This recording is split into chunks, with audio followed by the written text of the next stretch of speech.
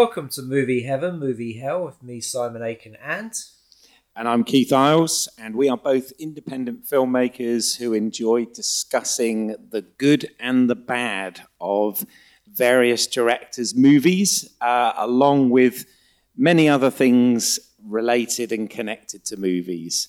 And I guess we are back to our normal format, which we've been off for a little while, haven't we?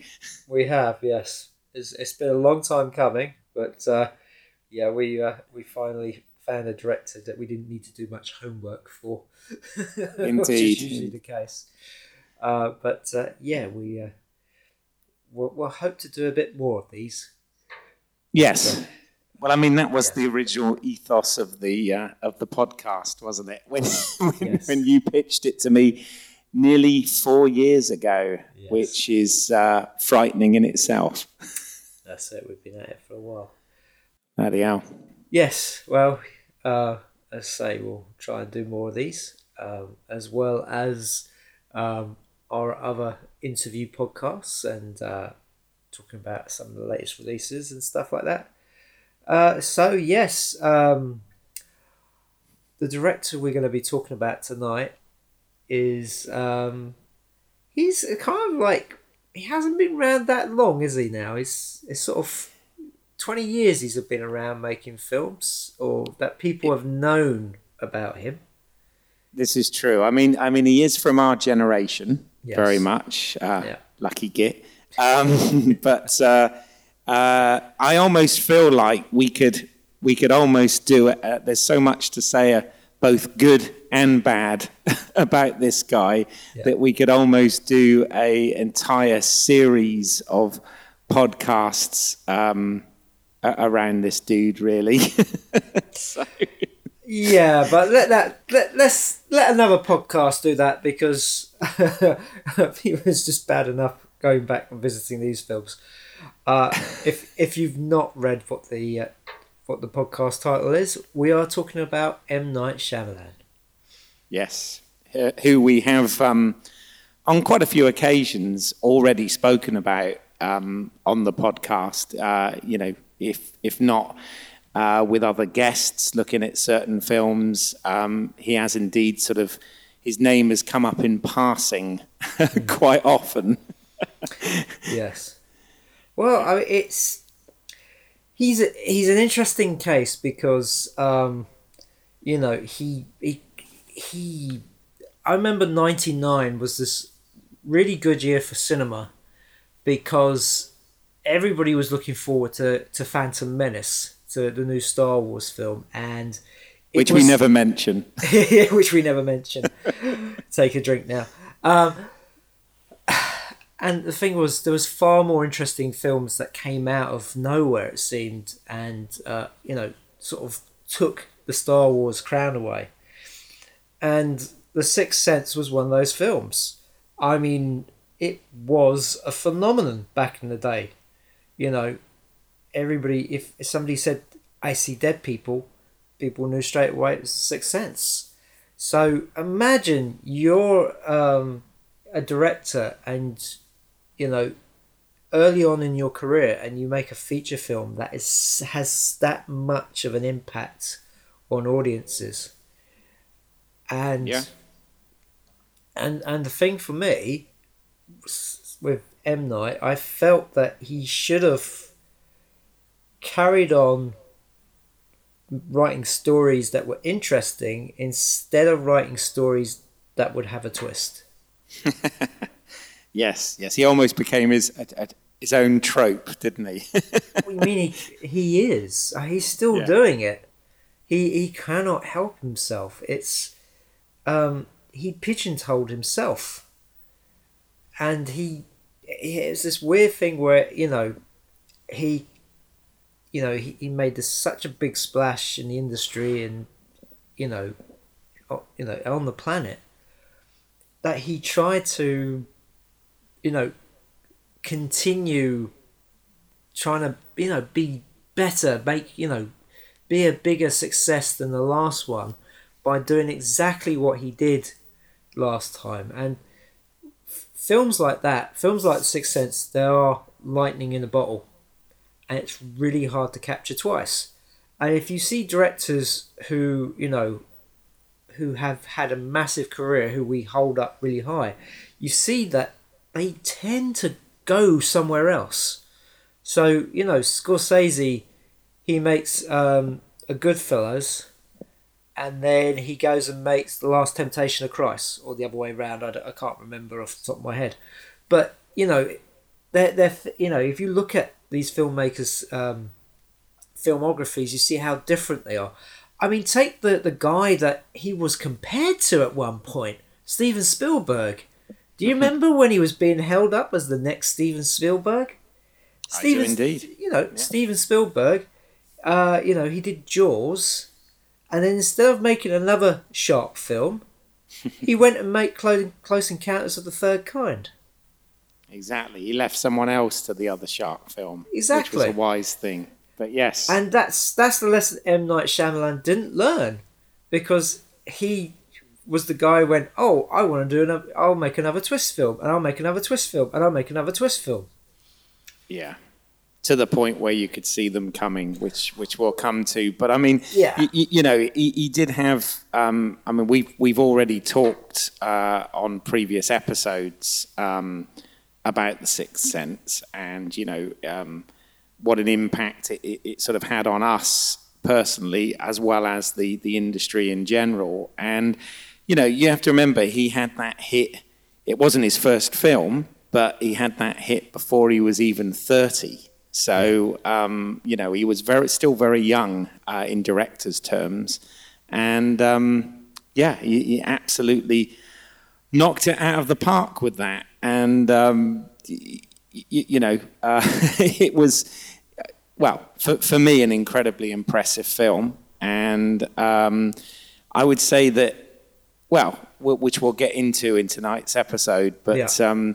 You know, he's had quite an interesting journey following that film, and you know, for better or for worse. And I think there's no doubt about the fact that he's a good filmmaker. He's an incredibly good filmmaker in terms of he understands, you know, directing in terms of where to put a camera, when to move a camera, where to place an edit, you know, color palettes, thematics involved with that sort of stuff, the psychology of where he puts the camera, you know, all of those sort of things. You know, he is definitely, I mean, yes, he's been inspired by, as everyone has, you know, many other greats out there before him.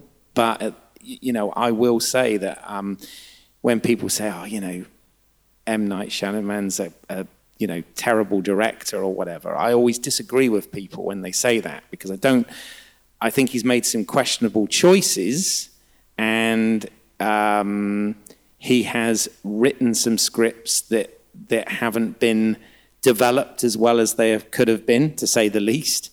And we've also talked about the fact that, you know, before that, on some of his later films, he put himself too much in the forefront in terms of as an actor in those films as well, when perhaps he shouldn't have.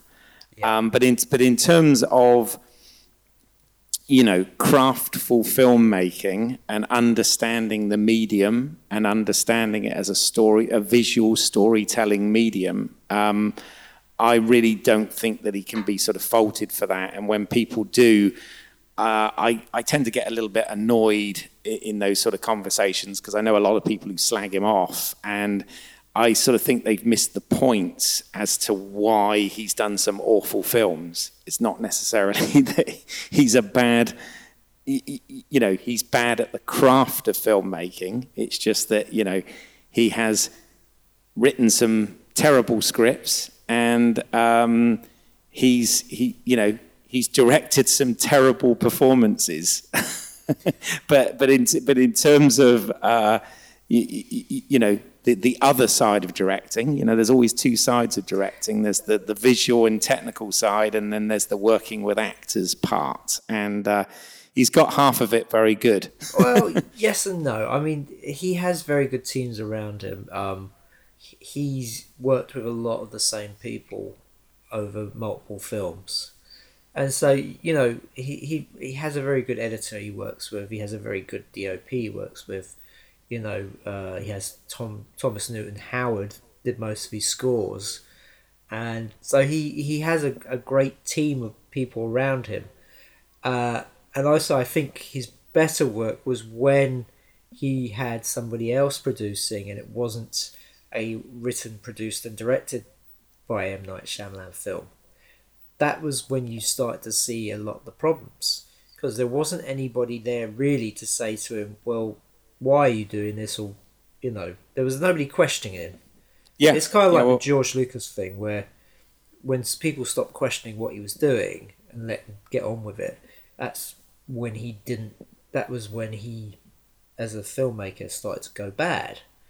You know, start making, you know, some questionable choices, because there wasn't anybody there to question what they were doing, to butt heads. Some directors can work great, you know, by themselves, you know, doing the whole thing, and other directors need a little bit of that, you know, somebody to butt heads with. Mm-hmm. And I couldn't agree with you more. Absolutely. And I think that's what M. Night needs, because I mean, we haven't picked it as our movie hell or movie heaven, but, you know, and I think people will be quite surprised, but the fact is that Lady in the Water is a film that I have not seen. I do not want to see. I think it's terrible, the whole idea, and I think also he committed the worst sin of all, of not just putting himself in the film, but giving him this role where he is a saviour character. He's God. Yes. He's not God, but no, I don't. He's an author, a writer, yes, who will go on and write a book that will influence a child who will become the president of the United States. Yeah. Well, that is the total. You know, when we say somebody's got a big head, that's beyond ego. That is just. And I have to say, I mean, I don't know if that was self-inflicted, if that was, or it was just the way that everybody was around him building him up. Because, as I've said, you know, he was being touted as the next Steven Spielberg. Yeah. But there was nothing there really to say that he was, you know, going to be that big. No. I mean, Steven Spielberg is there for a reason, you know. I mean, we have a podcast on Steven Spielberg, so you can go and listen to our thoughts on there. But the thing is, as I said, Steven Spielberg, as great as he was doing a thriller, he was also great doing a popcorn film and a historical drama and a war film. You know, that he's got a lot of genres under his belt that he's done. You know, some films have been more successful than others, but they're all of a certain quality, and he's always trying new things and new techniques. And M. Night sort of settled for this. I'm going to write a story, and there's going to be a twist. Yeah. And it's, you know, the magic trick worked extremely well the first time. It worked well the second time. Then the third time we get into silly territory, because we've got to have a twist. And then the fourth, and then the fifth, and then he goes and makes The Last Airbender, which is a total mess. Yeah. Well, I need to say as the caveat for this podcast, actually, for me, is there are two films of his that I haven't seen, and they are The Last Airbender and After Earth. Okay, I've seen everything else that came before it and everything that's come since it. Yeah. But those two are the ones I missed. I did see The Lady in the Water. Yeah. And I mean, it was problematic to say the least, even though it did have some absolutely fantastic actors involved in that film. And this was, you're absolutely right. This was sort of the, this film had like a $75 million budget. And of course, this was when he had a relationship with Disney, under the Touchstone logo at the time. And I know that because of, he had complete. Well, before this, when this was being developed, he had the relationship with Disney, and it broke down. Yes. Prior to this, which is why it went to Warner Brothers. Yeah. And of course, Warner Brothers for this gave him absolutely complete, artistic control over everything. And what we get is a film that's, that's confusing, misguided, and like you said, has him in essentially the third, I guess, the third credited role in the film, which I've said he's a great director, and this is coming from me. As you know, I make films and I act as well, and I have done one film where I did both. But so it might be slightly hypocritical for me to say this, but but I don't think M. Night is necessarily a good actor. My heroes being the likes of sort of Clint Eastwood and Kevin Costner and Kenneth Branagh and those type of actor directors, and obviously loads are doing it today as well. Bradley Cooper and Ben Affleck and whatever, but I grew up on those forementioned ones, and M. Night is sort of not up there in my opinion with those sort of things, and I just think he had too big a role in that particular film. Lady in the Water. I mean, up to that point, his roles were getting bigger and bigger. I mean, it literally went from a cameo in Sixth Sense to, as you say, being the saviour character in the Lady in the Water. And each film, his role got bigger and bigger. And the thing is, with the likes of Clint Eastwood and Kevin Costner and those actor-directors, they're actors first. They made their careers acting, and then they became directors. Yes. M. Night was a director who became an actor. Yeah. And it doesn't, it doesn't work that way. I mean, it's fair to say his first film, Praying with Anger, he did actually, direct and act in that as well. But, few people have actually seen that film, because obviously that was a very sort of low-budget early film for him, which sort of gave him, his break to get his next sort of... comedy drama, which was Wide Awake, which was a couple of years before he did Sixth Sense. So, but yeah, I agree with what you're saying. You're absolutely right. Most of those other examples that I gave there have started out as actors and kind of learnt the filmmaking business through the process of acting and being on set and getting involved with other top name directors, etc. Yeah. Before sort of branching out to do that, and and good on them. I'm quite envious of them. but that's a whole other thing. But yeah, so I just want to say about the two films you missed, just to fill in your education here. The Last Airbender, it was a bit of an impossible task because the show Avatar: The Last Airbender ran for 3 seasons, and it covered a lot within that time. So make a feature out of all that was very difficult. And also, the thing is that the powers that these different tribes had, earth, wind, and fire, it was easier to put them on screen in cartoon form than it was to put it in movie form. And it's just, I think it was a bad mix, really. M. Night's dialogue, as he progressed, gets worse and worse, or more stilted. He has a weird writing, a dialogue style that sort of has carried on to his later films, and it works depending on what the subject is. But and who's doing, and the actor as well. I mean, Mark Wahlberg. No, but the thing is, so they had these characters, these earth movers, and in the cartoon they were moving massive rocks, huge boulders, the tops of mountains, and in the film they were just moving like blocks, these little bits of stone. It's just it. Yeah, I heard it was pretty bad. It was very bad, and then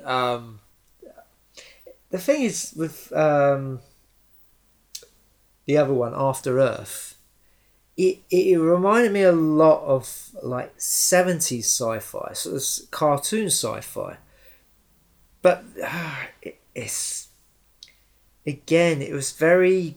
You had Will Smith in it, and he was very stilted.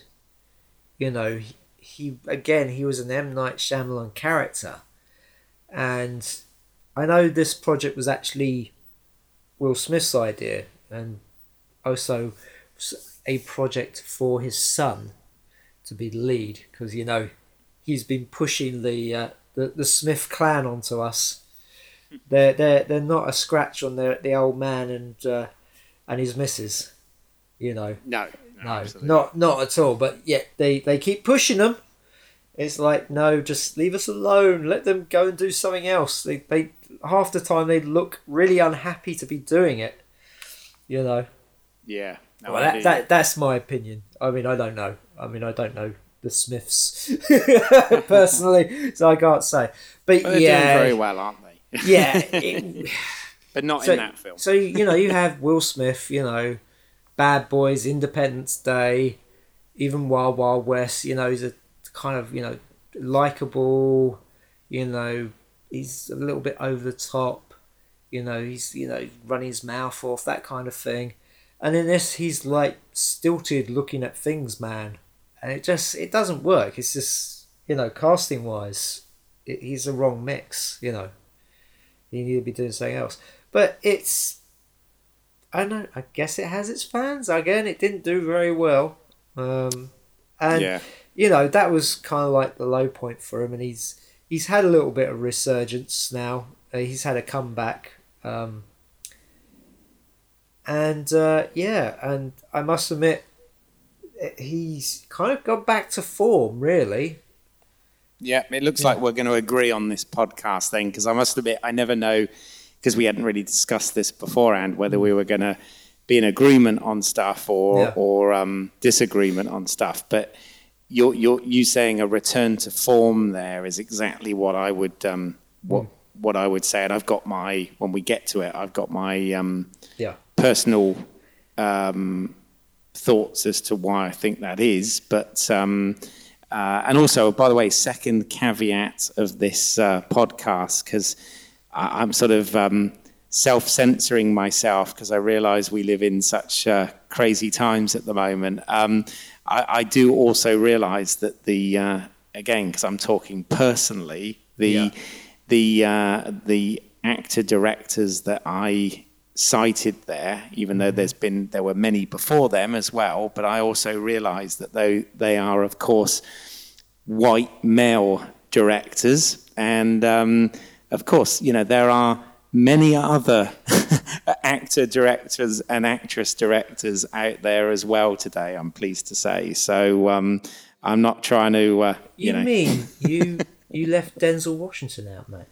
Well, I did, which is unforgivable, because he's really good. But yes. But yeah, and also, it's good to see we're living in a time where some actresses are becoming filmmakers as well. So it's all good. I just want to say we're very open and diverse, even though we don't always sound like it. It's all right. I don't know. I don't feel you need to apologise for citing actor directors that you like and are an influence on you. Well, they were the ones I grew up with. Exactly. I mean, obviously, you know, Orson Welles had been doing it long before and all this sort of thing, and I get that before people say, oh, you missed this and you missed that. But I'm talking about the ones I personally grew up with. Yeah, and I don't think anybody's gonna, you know, make a thing out of it. Well, maybe I'm being too sensitive. That's what it is. There you go. Could be.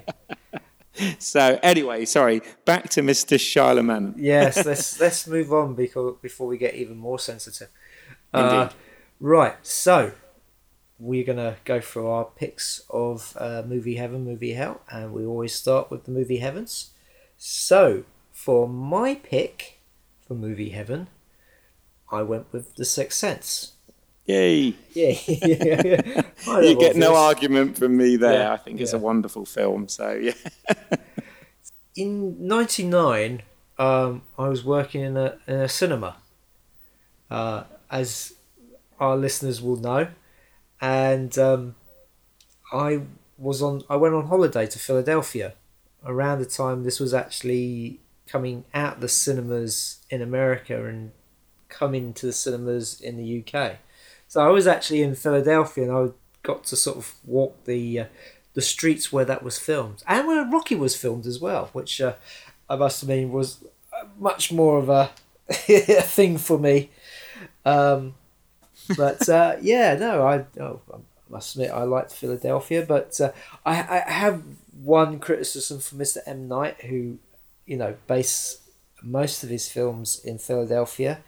He never really shows the poor side of Philadelphia. There is when I was there in '99, you could see the poverty on the streets. It was very much the outskirts of town were very run down, and you know. Yeah.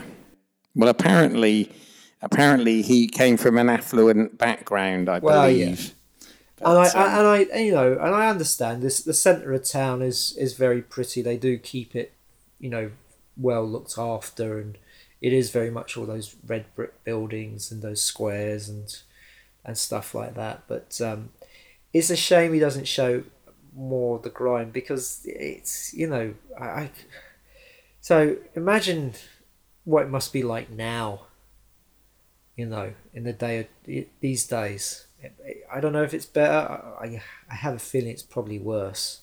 I have to confess, I've never actually been to Philadelphia. I've been to quite a lot of the US, but that's one part of the country that I haven't actually explored yet. So it's very much like you see it in The Sixth Sense, and I was lucky enough that when I was there in Philadelphia, it was actually the same time as you know, it was sort of the end of September, beginning of October. So all the stores were all kitted out for Halloween and everything, and I went to like the sort of mall, the small malls on the highways that you sort of see in the film. I don't know if I actually visited the locations from the film, but I saw a lot of similar places that are in the film. As a little aside to that, by the way, apparently one of the, if you like, massive budgetary issues of Lady in the Water was that, you know, it was supposed to be set like somewhere, you know, like Florida or whatever, but he actually had that apartment block built in Philadelphia so that he didn't have to go sort of more than 45 minutes from home, allegedly, is the story there. So, yeah, craziness. It's true. He had that apartment building built in a studio. I don't know. I guess you could also say he maybe wanted to have creative control.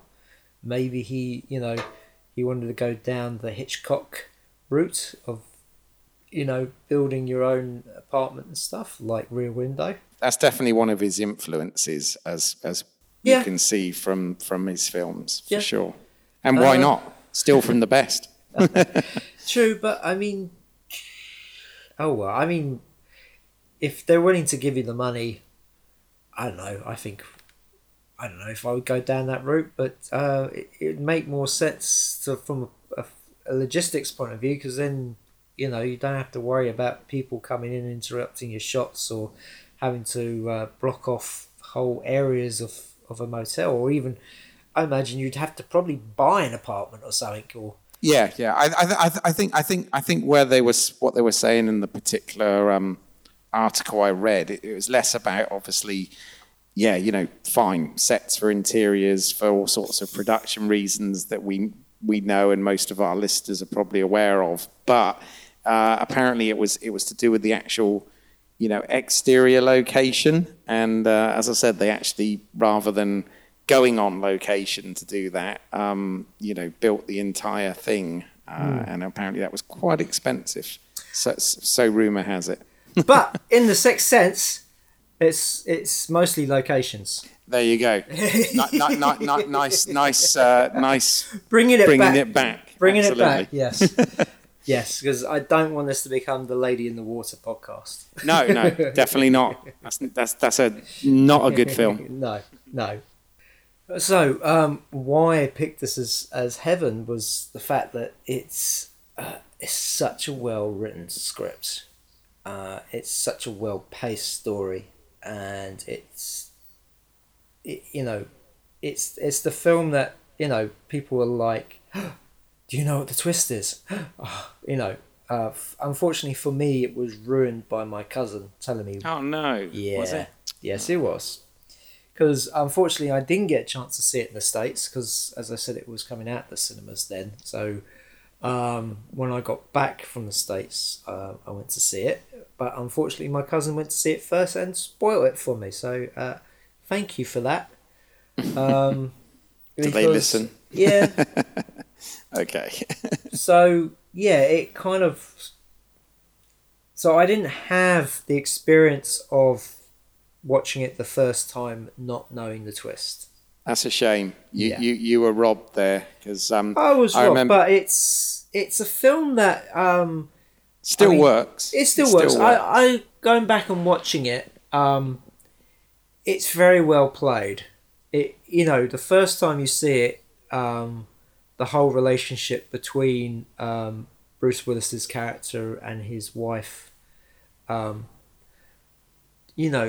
it plays as if that their relationship is breaking down, and then spoilers, because we are talking about a 20-year-old film now, so if you've not that's seen frightening, it, isn't it? Yeah, if you've not seen it, I'm sure you know what the twist is. But the second time watching it, seeing, Bruce Willis is, he never interacts with anybody else but the kid.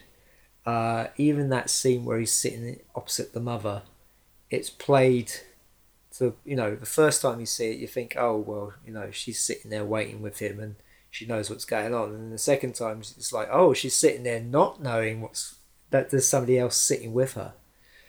And yeah, I mean, just the writing is so well done. I mean, I actually watched it again today, and what he does with the ghost side of things is that you never see the ghosts until the little boy says, I see dead people. Then you see the ghosts. So you see everything, and it builds up to that point.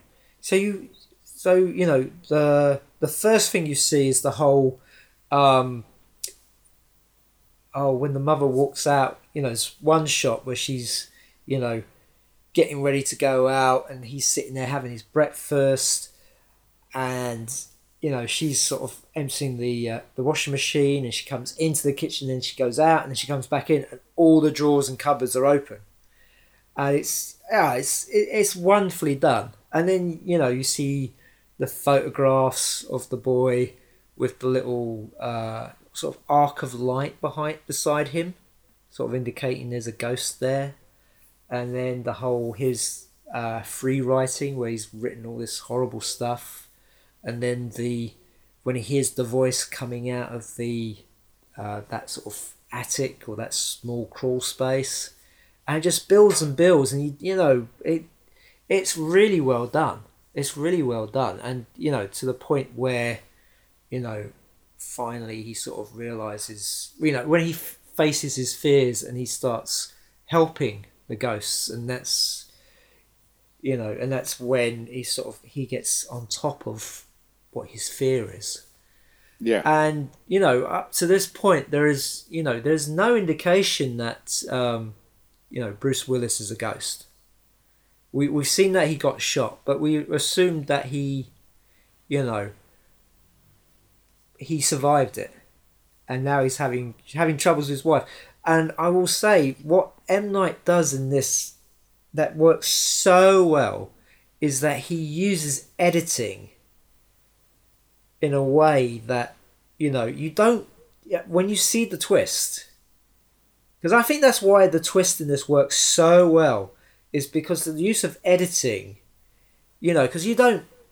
When there's a cut from a guy trying to get into his workspace, which is the basement, and his entranceway is under the stairs, you just see him doing that, and then you see him go down, and then you see he's in his office. The normal, as an audience member, you've put the two scenes together. You've seen that, okay, he couldn't get in, he reaches in his pocket to get a key. So obviously he used the key to get in there. You don't realise that he cannot see the fact that that's blocked off, that every time he does that, it's not because it's locked, it's because there's a table in the way, there's things he can't see.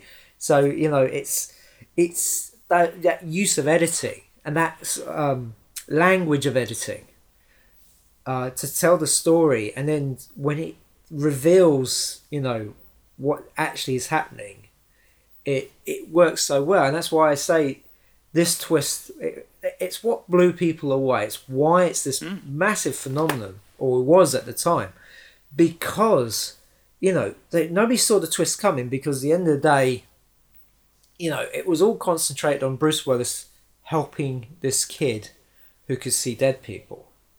Yeah. But you never thought for a second that, that Bruce Willis was one of the dead people.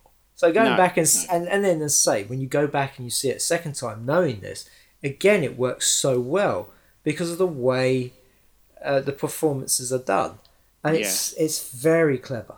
No, I've already sort of told this story on our Ghosts episode that we had, but I actually saw it on opening day, and I was living in LA at the time, so I saw it at West Hollywood during the day. And can I just ask you, why did you go and see it? Because it was like a film that kind of came out of nowhere. So you were there opening day. What was it that made you want to go and see it opening day?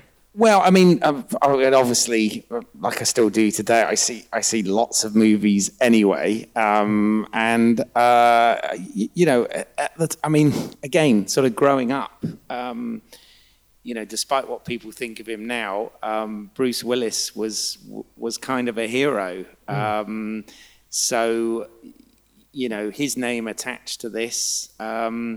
This was before he sort of got the stigma that he's had in more recent years about being grumpy, etc. But it was a Bruce Willis film. I don't even know whether I'd seen a trailer or anything actually.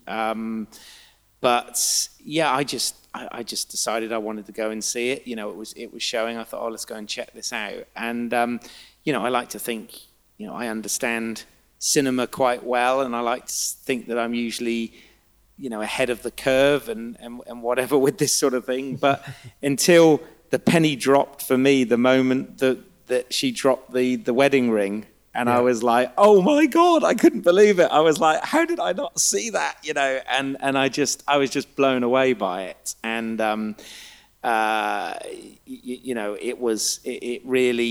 it worked because, as I said, I was actually quite sort of troubled by something at the time I went to see it.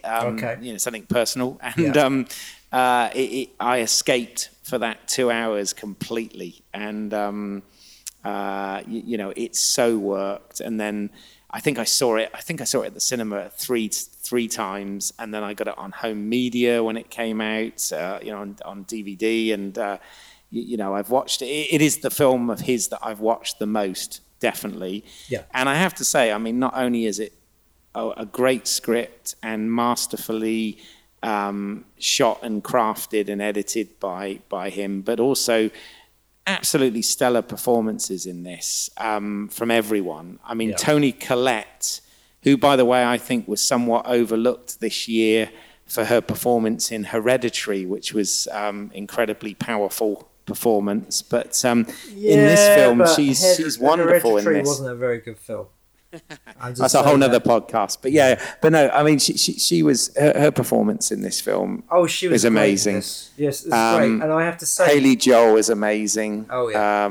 You know, Olivia Williams, Bruce Willis. I mean, there's not a sort of even M. Night's cameo in this is fine. I wanted to say about that. Now that you brought it up, I will. I remember on the DVD, they went through all the cut footage of his cameo. Right. Now, I believe that he did a Martin Scorsese and stepped in at the last minute because the actor he hired to play that role dropped out last minute. I believe that's correct. Yeah. Yes. Yeah. But there is a lot of footage on the cutting room floor of him trying to do the role. The role there was more to it, and in the end, he just cut it down to just that one bit. And I wish he'd just do that for the rest of the roles in his films, because I mean they're not even cameos. I have to say he's like like Tarantino in some of his films. When he comes on, you start groaning. It's just like, oh god, it's. So yeah, I think this is the only time really that I'm not bothered by his cameo. It works as a cameo. It's very short and sweet, and he cut it down to the right amount. Yes. So it just shows you kind of how things had changed from that film to when he started doing the other ones. But we'll get into that. For sure. And of course he had to cut his which I'm sure everybody's seen this extra on the DVD or whatever, but he talks about how he had to cut his favorite scene, which was the wedding video message scene. Oh right, yes.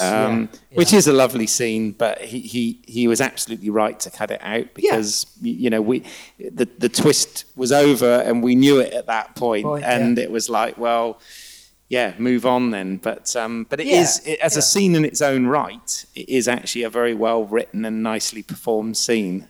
So if anybody hasn't seen it and they've got this on the Blu-ray or DVD or whatever, it is available on there to see. So I recommend you check it out. It's not long.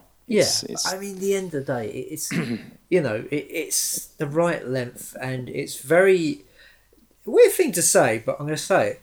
It's probably the most emotional of his films. I agree. There's the twist at the end when you find out what actually happened to him, is that sort of breaks your heart, and the scene when Toni Collette and Haley Joel Osment are in the car in the traffic jam. Yep. I was in bits. I was in bits. Fucking gets me every time. Every time. And there is no other performance or, storytelling in any of his films that has moved me as much as that one scene. And as much as he's tried in other films, it's never worked as well as this did. No, I would agree with that also. I mean, again, we'll come to how well he deals with emotional stuff in films, but I mean, there's no doubt about it. He absolutely deserved to get recognised with this film. There's no doubt about it. It's really hard to fault in any way, shape, or form. Everything about it works, and like you said, even when you know the twist, the film still works. It's just that you don't have that surprise, And it is one of those films that, I remember the reason I wanted to go and see it again right after I'd seen it the first time was because I hadn't seen the twist coming, and I was like, how did I miss that? And I went back and watched it, and of course you can watch it on a different level then, because you can watch, like you said, all of those signs, like with his wife and his interaction with all the other characters, etc., you know, with that knowledge, and you can see, you know, and even the things like the fact that, you know, his clothes don't change. Particularly. There is that one bit where it throws it slightly, where he's got the college sweat top on. Yeah, but I mean, he was wearing that when he got shot, so that's not a problem. Yeah, or the night he got shot. So yeah, I mean that whole thing, because I mean, again, wardrobe. A lot of characters don't change their wardrobe in a story, and you don't give it a second thought. Really, it's just part of the movie-going experience. You see your main character dress in a very similar way, or, you know, the same suit all the time. And, you know, in reality, that you probably have many more suits. You know, you wouldn't wear the one thing all the time. But no, it's very good. I say one of the scenes I really like in it, and it's just from it's when everything's working together as one, you know. So it's the scene where Bruce Willis is waiting with Toni Collette for Haley Joel Osment to come home, and he's sitting there, and she tells him about, you know, she sort of says that little story about, well, I won the lottery today, and I had a big lunch in the park, and how was your day? And he was like, you know, I was picked for the sports, and we won. We had a big touchdown, all this kind of stuff. And, you know, obviously both of them had a bad day. That's a lovely little thing to get you into the scene. And then she walks out, and then it's between Haley Joel Osment and Bruce Willis. And of course he won't go near him. And of course at first you think, well, you know, he's a bit wary because this is a psychiatrist, and, you know, he has that secret, and he doesn't want to, you know, he doesn't think he'll believe him. And then, of course, on the second viewing, it's because he's a ghost sitting there, you know, and he is pretty, you know, he's scared. Though I have to say, it's that weird thing where all the other ghosts, he is frightened of. Yet Bruce Willis, he's wary of, you know? There's never really a moment where you see Haley Joel Osment get scared of Bruce Willis. And it kind of does break it a little bit. But I mean, as the film's so good, you don't mind it. But it's just something that came to mind. Well, but, yeah. I mean, you're allowed that one thing, aren't you? Yeah, it's that bit with you. So, and then when he tries to Bruce Willis tries to break the ice by, I can read your mind, and he sort of starts making these educated guesses. Haley Joel Osment gets closer and closer, and the camera moves closer and closer, to the point where there's a close-up of the watch, and he gets it wrong about the watch. And then after that point, he backs up because everything that Bruce Willis assumes is wrong. And it just works so well. I mean, it's very reminiscent of the Michael Corleone scene in the original Godfather, when he talks about, you know, shooting the police officer. Yes. That scene. Yes, very much. You know. Yeah. But well, again, stealing from the best. Well, yeah, but I mean, well, if he's stealing from it's the not best, stealing, it's inspired by. Yeah, but I mean, the thing is, though, I never felt it was stealing, just because it worked as a story point. Oh, it does. It just works from the script. The script, but also in there that says homage. It's not it's doing what the scene at The Exorcist, when the detective is talking to the mum. Yeah. When he's getting closer and closer to the truth, the camera moves closer and closer, and then when he starts, you know, getting it wrong, the camera starts backing off. Yeah. But it's totally motivated by the story. it doesn't have a whiff of homage in it at all. No. I mean, this is what I would go back to when I was saying, earlier in this podcast about how I actually do believe that he is actually a very good director. And you've hit the nail on the head there as well with that. I mean, he is absolutely using a very subtle camera movement, but it works in sync completely with the story and with the character, and it's not there. Yeah. It's not being showy. In fact, a lot of people who aren't filmmakers don't even notice that movement because it's not there to be showy and impressive. It's there to motivate the emotion, of the scene, and that's this is where he's a master, because 10 other directors could have just stuck the camera there on a set of sticks, you know what I mean, and filmed the scene, and that would have been a choice as well. But I wouldn't say he's a master. This moves it along. That's too much praise. I think he's a very good director, or was a very good director. And he has a lot to prove. And again, this is the thing. You wonder how much of it is actually M. Night and how much of it was actually the team that was around him. Because we give a lot of praise to the director. Yes, ultimately the buck stops with him. But, he may not have had the idea. He might have just agreed to the idea. So, neither one of us was on set, so we don't know. But a collaborative art form. Exactly. There you go. Exactly. Not necessarily an auteur work. Yeah. Yes. Yeah. Well, because the thing is, the choices he's made in other films does make you wonder. You're right. Yes. It's that thing where you, as I say, you heap praise on the director for making it a great piece of work, but then when latter work comes out and it's not so great and it's can be problematic, you do wonder, well, how much of it was him and how much of it was the team around him.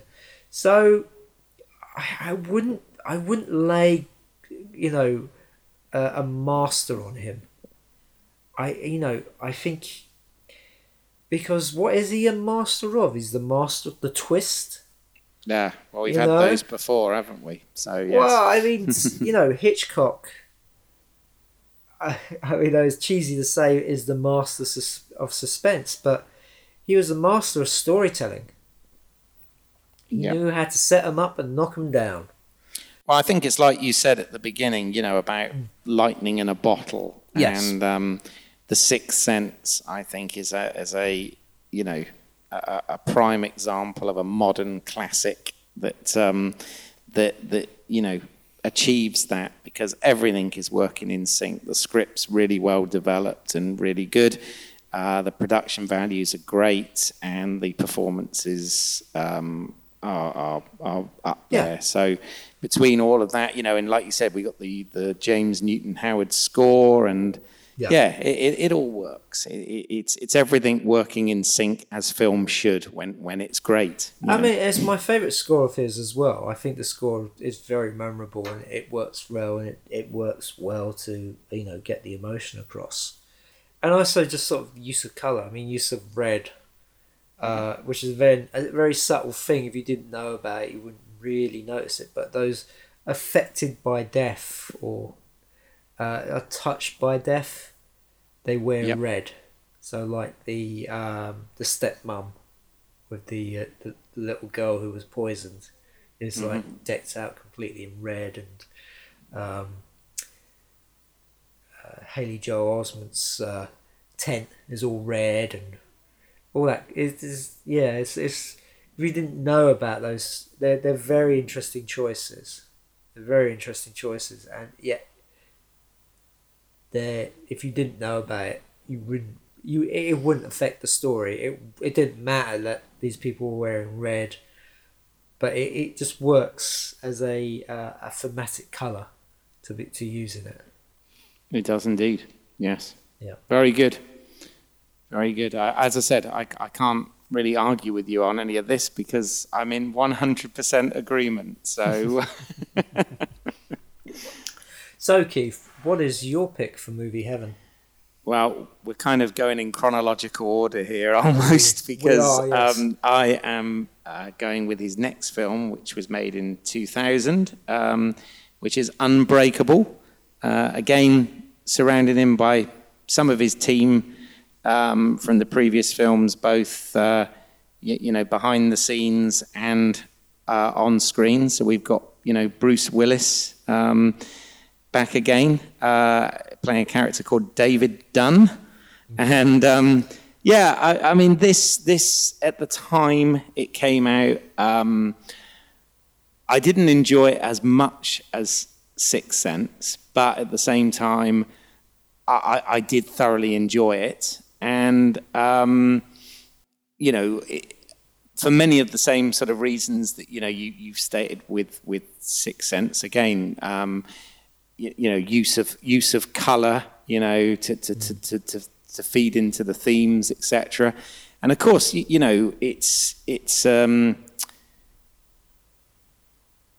really weird when you think about this film now, because obviously what we've had happen since this film is we're now living. We often talk. Well, we've got whole podcasts about it where we're talking about the sort of boom in the superhero franchise of movies and whatever.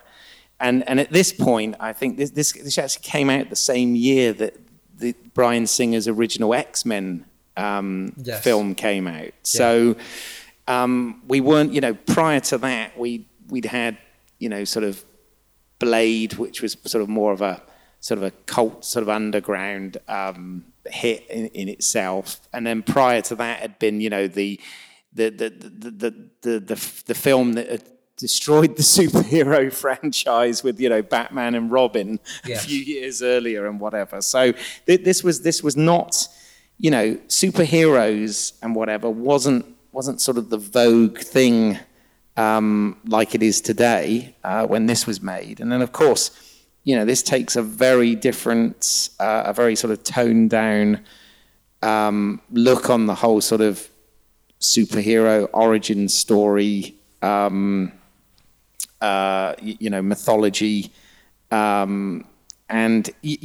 We get that sort of bit at the beginning, which I must admit is jarring now, where you get the captions that give you various facts about comic books and, the origins of comic books and how many they sell in the US and all of that sort of stuff, which I know audiences watching it today kind of giggle a little bit at that. But as I said, you have to sort of put it in the context of the time when this film was actually made. And I've gone back and watched this again recently, not just for this podcast, but for the other obvious thing that we can't help but mention here about how the fact that this is now, whether or not it was intended to be at the time, but it's actually part of a trilogy, a cinematic universe, whatever the sort of cool thing to call it nowadays is. But you mentioned earlier in the podcast, which again I said I agreed entirely with you on, was we talked about how M. Night had gone through, it started off with this huge glory. His career had kind of, through ego or whatever, but had gone, down the toilet, as it were. And in more recent years, there's been a return to form. And, I was saying that I've got kind of my theories as to why I think that is. And, I've often mentioned quite a lot when we talk about what I class as independent filmmakers. So in other words, filmmakers that kind of not only direct but write and produce their own material, and which M. Night is, although he has obviously had from a lot of his career studio budgets and studio backing on a lot of stuff, but he was kind of operating. He'd got himself in a sort of situation where, because of his early success, he was able to sort of operate in that manner. And I often say that when you look at some of those, some of our heroes that were independent film directors early on, and we always cite like John Carpenter and James Cameron amongst many others in this, George Lucas, of course, is the part of the director's success when they're a writer-director is largely based on who will challenge them and who their producing partner is at the time. And in the case of M. Night here, with his last few films, he has got into partnership with, again, somebody we talk a lot about on this podcast is Jason Blum and Blumhouse. And I think that is actually quite a good combination.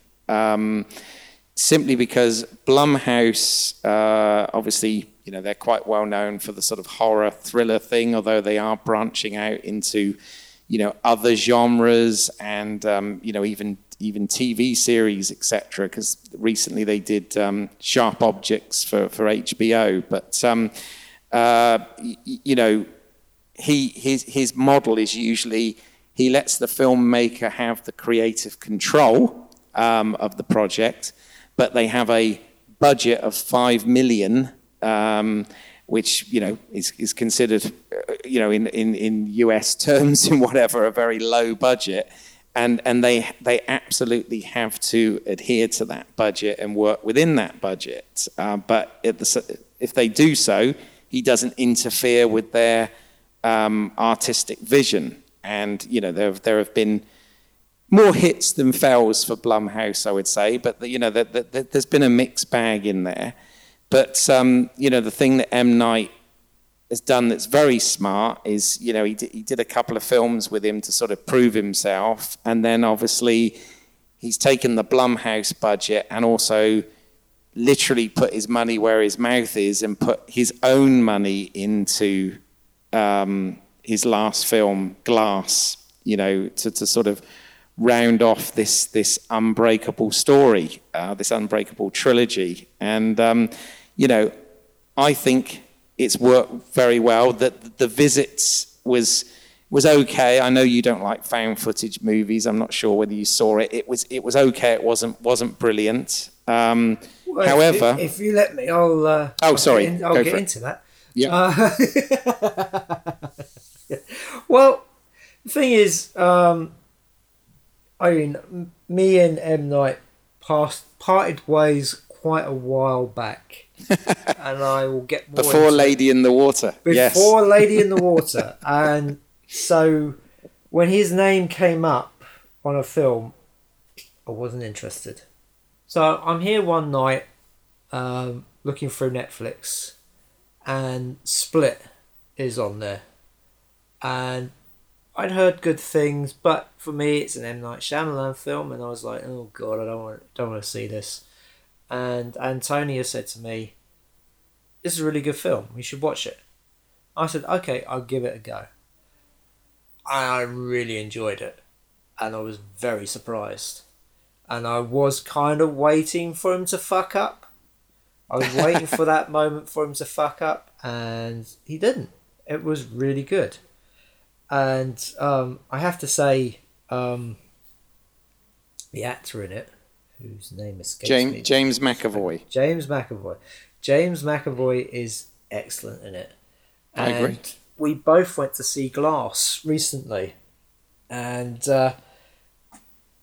again, we enjoyed that. And again, it was mostly down to McAvoy's performance. I mean, it's funny it's called Glass, and Samuel Jackson really doesn't have much screen time in it. That's true. I have a question for you, though. Just going back to Split real quick. Mm-hmm. Did you, before you saw that, did you know the twist/stroke connection of that film? Yes, I did. Oh, you did? You knew about that? Because again, I didn't. Because I came to it late on this one. Right. I literally only, I've only watched it this year. Right. And it's... but yes, I had heard through, other sources. That's a shame. Well, it's harder to keep these things quiet now. I mean, in the world we live in, yes, indeed. YouTube and the internet, because it's like if you don't want to know what happens in the latest episode of Game of Thrones, you literally have to turn off the internet because there are many people out there ready to tell you what's going to happen. I know we're awful for spoiling things. But we do give alerts before, don't we? That but I mean, it's human nature. If it's there and they're willing to tell you, you want to know. Yeah. And it's sometimes it's like, well, it might be easier just somebody telling me than actually going and watching the thing. So yeah. Oh, well, I have to say, I mean, when I did go and see Split because I like James McAvoy as an actor, and I wasn't, even though I admit I didn't see Last Airbender or After Earth, but because I did see The Visit, which was actually more because of Blumhouse than M. Night, if I'm honest. And I thought it was okay. I just thought it was okay. But then I did go and see Split at the cinema. And of course, again, had no idea. I was treating this as completely its own thing. And, very impressed with it, very impressed with McAvoy's performance. And thinking to myself, oh, yeah, this is a real sort of return to form for M. Night here. I'm liking this. And then, of course, you get to the end, and it was quite funny because I saw it in the cinema, and it was that old thing where half the audience thought it was awesome, and the other half were absolutely, totally confused. Because I think if this series of films or trilogy or whatever you want to call it, if it suffers from anything, I think it suffers from the fact that there's been too much time between Unbreakable and Split and Glass. Yeah, right. There was too much of a gap there, and I think that hurts it. Is that gap? If I enjoy I enjoy all three films, and I think they're great, and I think it works. And I really like the continuity in them. In the fact that he's managed to get all the same actors. Even the actor that played the kid in Unbreakable is the same actor playing the adult version and stuff, which is brilliant. I love continuity and all of that sort of stuff. But I do think that the one bit, we say every film you sort of let it have one thing. The one slight leap with all this is the fact that we're supposed to buy that 19 years or whatever has gone by, and I do think I think it would have worked better if the films had, like most sequels, had come out within sort of 3 or 4 years of each other, rather than this massive gap between the first and second film. But maybe, but I mean, the problem is if that had been the case, and the path of M. Night's trajectory, as we saw in his other films, Split would have been not very good. And true. I mean, the thing is, he was a pariah.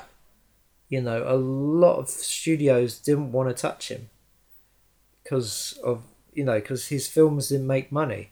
It's this weird thing where they have no problems with, putting yourself in the main role as long as the film makes money. If you lose money, lots of money, then it's you're on the road of heading out. So he was literally given a second chance, and I think he's gotten a bit humbler. I mean, well, this is why I think Blum deserves a lot of credit. Yes. I really do, because I think that even though there's no doubt about the fact this is totally an M. Night Shyamalan film, but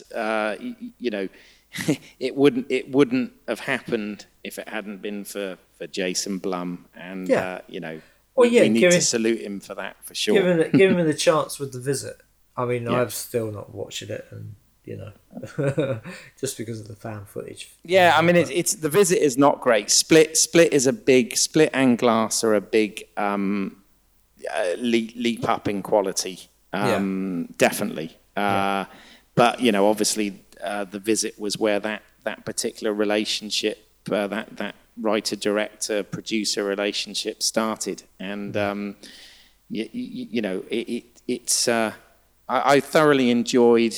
I mean, obviously, of course, the movie Heaven I'm talking about here is actually Unbreakable, the first film. But as watching all three of those back to back, I do actually feel that it works, and it does have a beginning, middle, and end. And I like the way that he managed to sort of merge the characters from the two previous films into that third film. I really like the kind of different look that it takes on the superhero origin story, and I like the fact that in Glass, they actually play with the notion that is this real, or is it all in their head, as it were. I must admit, out of the three films, I would say Split is my favourite. I think that one's the best out of the three. But I will say about Glass is it's unfortunate that that kind of played into the twist. We won't spoil it. I was going to say we could really spoil Glass, but I suppose we better not. Let's stick with we'll just stick with Unbreakable. Yeah, and but I mean, I just want to say it's kind of like I think this is kind of like his problem is that if he just let things play out and didn't have to incorporate a twist, yes. just let them play out, let the story play out, and I think we'll get more into this when we get into Hell. Yes. But I have to ask you,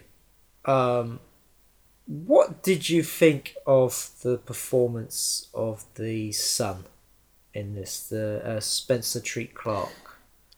What in Unbreakable or in Glass? In Unbreakable.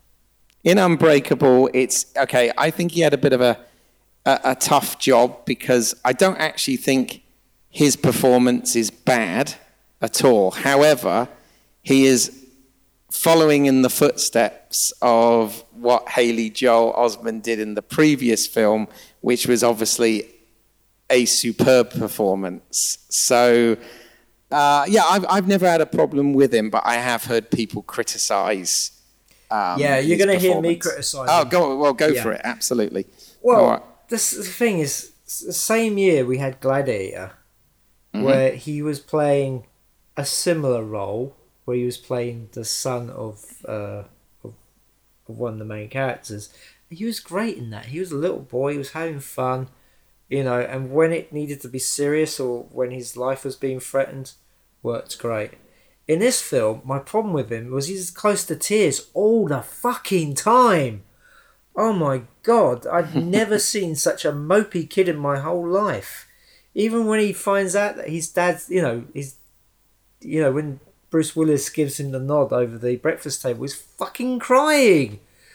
And I was like, when I saw he was going to be in Glass, I was like, oh God, I hope he's not crying in this. And, to the benefit of him and M. Night, because that's a choice by M. Night to have this constantly crying kid. He was a lot better. He's he worked really well in Glass. I mean, yes, I understand. But the scene with the gun was really good in Unbreakable. Did you not think? I thought that was a really powerful scene. It was, but he was fucking crying throughout the whole thing. It just Kids do cry, I know kids do cry, but the thing was, his character had bloody tears streaming down his face all the time. And it was such a bad... that's what's so annoying, because I think it's also the tone. Unbreakable is very dour. Oh, it's a bleak film, absolutely, yes. Very dour. I mean, yes, I know they're going for this realistic portrayal of superheroes, what they would be like if they were real. And that's fine. but I mean the color palette was blue. It was, blue or grey, and it was just it just was so. Well, again, I think that was very intentional, and it was to sort of move away from the primary colours that are normally associated with superheroes. Yeah, but I mean, right? it's just it was just the tone of it. Yeah. Because I mean, the thing about in terms of the photography, though, the photography is great, but I just want to say, the thing with Sixth Sense was it had more life to it. I mean, it wasn't just about Haley Joel Osment, seeing ghosts. I mean, you saw that the relationship between him and his mother. I mean, the fact that his mother was doing so much to try and help bring his spirits up. I mean, that scene where she's pushing him in the shopping cart, and it's and then she starts pretending it's a roller coaster, and he's got his hands up in the air. I mean, nothing's said; it's just there. It's such a joyous scene. There's nothing like that in Unbreakable. No, I'm not going to argue with you that definitely, Sixth Sense is a more nuanced film in many ways. It's this. Even though it was a good follow-up film, it isn't as good as Sixth Sense. No way. So, I understand what you're saying. Well, I have to say that is his whole filmography. Unfortunately. I mean, oh man. To have have such a big film early on in your career, and having to try and follow that up is such a hard task, and not many other filmmakers have been able to do it. And unfortunately, M. Night wasn't able to reach that height again. No. As much as we enjoyed Unbreakable and Split and Glass. I mean, Unbreakable. One of the things. I mean, you talked about, that particular scene in Sixth Sense, where he uses the camera very well. I also think that the shot in this film where Bruce Willis's character David Dunn is being told that about the train wreck, and that he's surprised, and you see that he says there were only 2 survivors, and as the camera's pulling back, you see the other survivor on the table. On the operating table in his last moments, and you see him expire as the camera's moving back, without cutting. I mean, that sort of thing is great. I mean, that's really nicely done. So I always sort of appreciate those type of things. But yeah, I mean, I do think it's an enjoyable film and an enjoyable series of films now. And yeah, I do really like these. The one thing, if you like, if I have to criticize this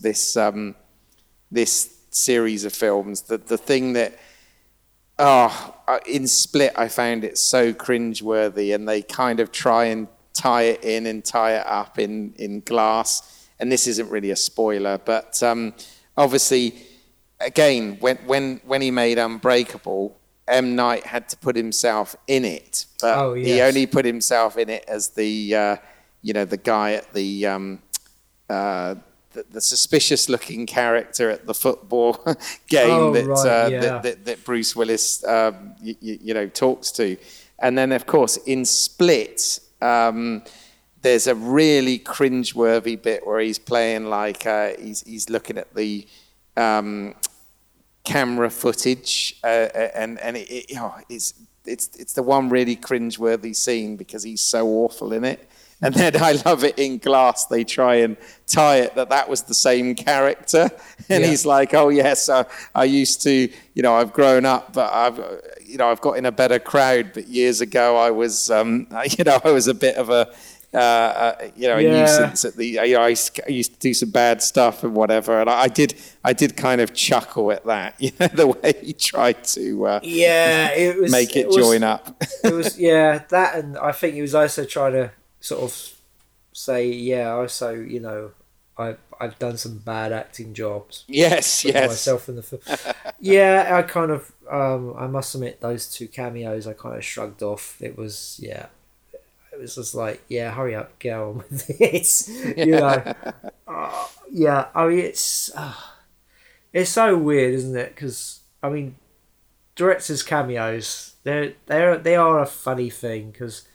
And the amount of films I've worked on, shorts and low budget stuff, where the director puts himself into the film for a cameo, and it's that weird thing. It's like you know why it worked for Hitchcock, because everybody knew who Hitchcock was, so it was fun to try and spot him in the film, and he always was doing something different and cheeky and. And it was, it never sort of distracted from the rest of the film. So, yeah, M. Night's... I can't really say anything here, I know. But well, talking of cameos, though, I really like Spielberg's one in Gremlins. There you go. I like his cameo in The Blues Brothers. Well, yes, absolutely. But that's different. That's other directors putting... other directors into their films for cameos. That's right. Who are also known. I take your point. Yeah. Yeah. I mean, it's fine. If a director wants to do a cameo in a film, make it short, make it sweet. Stallone in Staying Alive. Oh God. Well, that's just an awful film anyway. But yeah, that cameo is just awful because they bump into each other. And exactly. Stallone turns round in his Afghan, doesn't he? Yes. And looks at him if he's going to deck him. It's just like, oh, fuck off, really. But then that was somebody who, whose ego was growing at the time. Oh. Yeah. Yes, well. But that is, as you would say, Keith, another podcast. It is indeed. It is, yes. Yeah. Could be a long one as well. Yes. So, I have to ask you, what did you think of the twist in this one, in Unbreakable? Well, it was okay. This was obviously because this was only the second time. It hadn't yet become a trope that you were there, kind of like expecting. So, but I mean, it's of course nowhere near as clever and.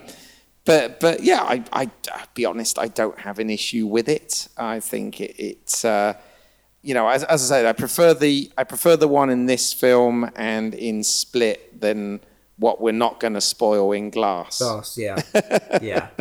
So yeah, it is.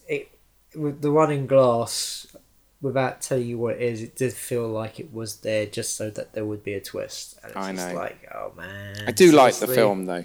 I do like I enjoyed the film as well, and it's the I thought you were going to say. You see, I was worried you were going to. Well, I wondered before we did this whether you were going to actually. When I saw Glass, I thought Simon's either going to like this or absolutely hate it, and I wasn't sure which side you'd sit on. So it's interesting. I'm glad. I'm glad you like it. I enjoyed it. I mean, it does suffer from like it being the third part in a trilogy and not quite living up to the rest of it. And yeah, the third film's always a tough act to pull off. It is. It's usually the weakest one in most trilogies. So it is as we've discussed a lot. Yes. It was all right. I enjoyed it and. I doubt if I'll probably watch it again at some point if it's on TV or something. But I'm not going to go out my way to watch it again. Split, I would. Yeah. But Glass, not really. But yeah, again with you, like yourself, with Unbreakable, it was like, yeah, the twist was nice. Again, it wasn't so earth-shattering, but. It made sense in the confines of that story. I mean, that was the one thing that was kind of missing from the story was, well, where's the villain? Who's the villain of this? And we found out at the end. And it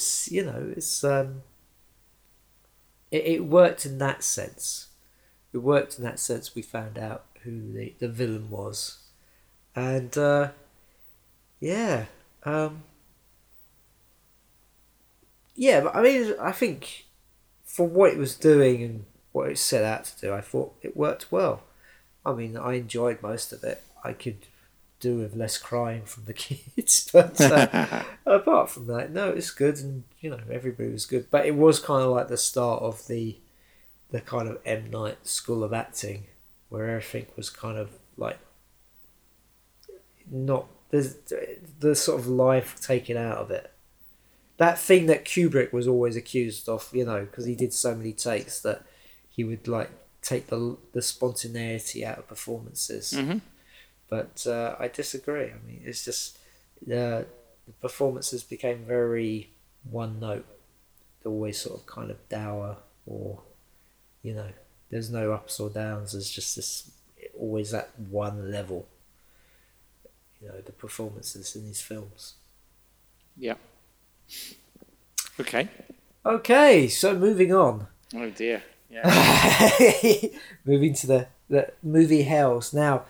God, what a selection to pick from, eh? So many to pick from.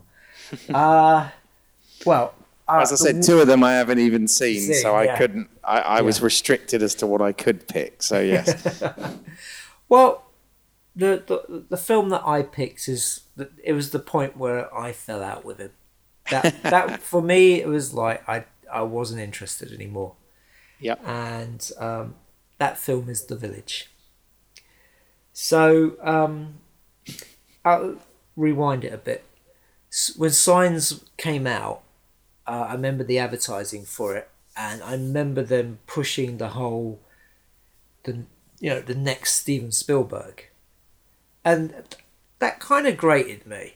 I was like, he's only made 2 films that I've seen.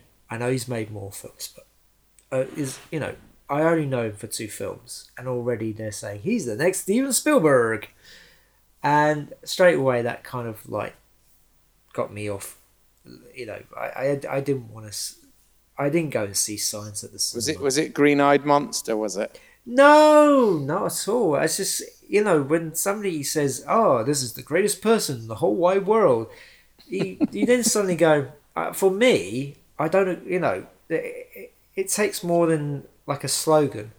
It's like those film posters where they have all the reviews on it. This is the best film ever made. Yeah. Especially back in the day where even a bad review could give a good, line on a poster. This is the best thing. ... and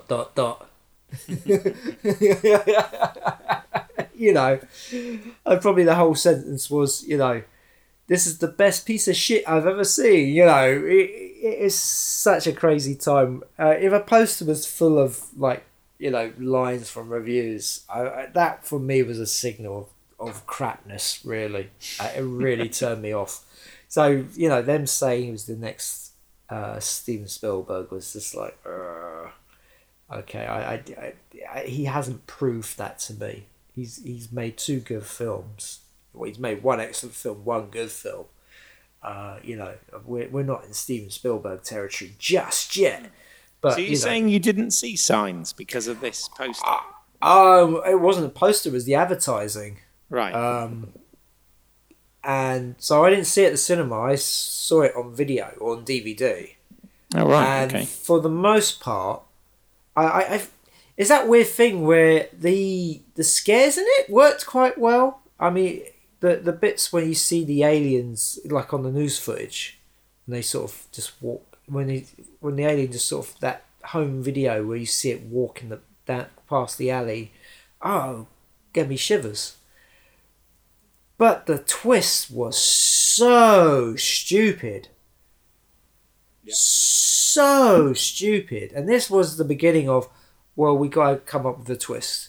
What's it going to be?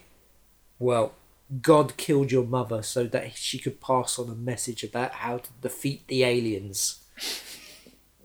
Let's not get into a bit, aliens decide to invade the Earth, and yet water is their enemy. So that they attack a planet that's mostly covered in water. What the fuck were they thinking? It's just stupid stuff like that. Oh, absolutely stupid. And we got more of the same tone we got in Unbreakable. So we got Mel Gibson this time, and he was very much, this down and, it's just one note all the time. And we also got Joaquin Phoenix in it as well, and he was very much the same.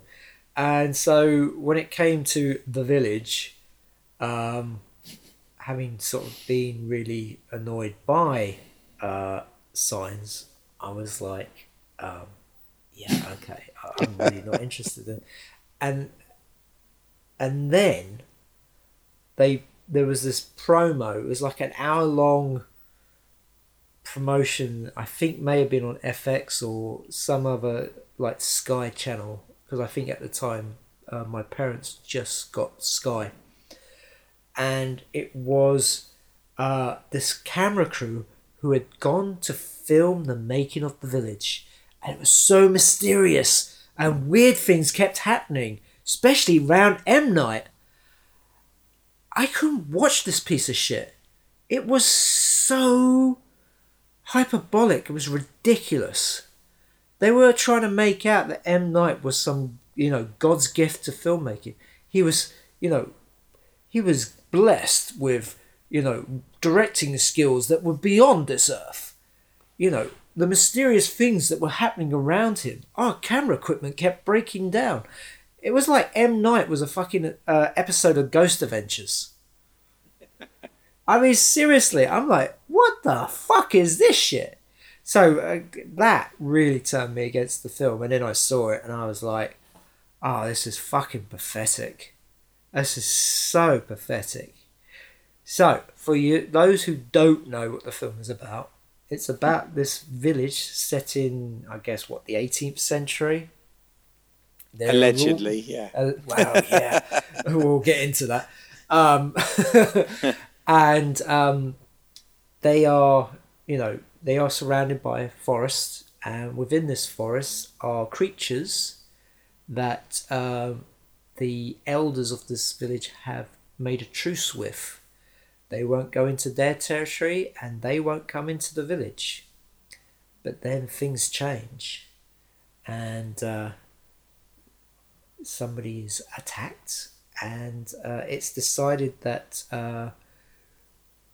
that one of the girls will venture through the forest, through these, the mane of these beasts, to get to the town, so to get medicine and bring it back to help this poor unfortunate soul.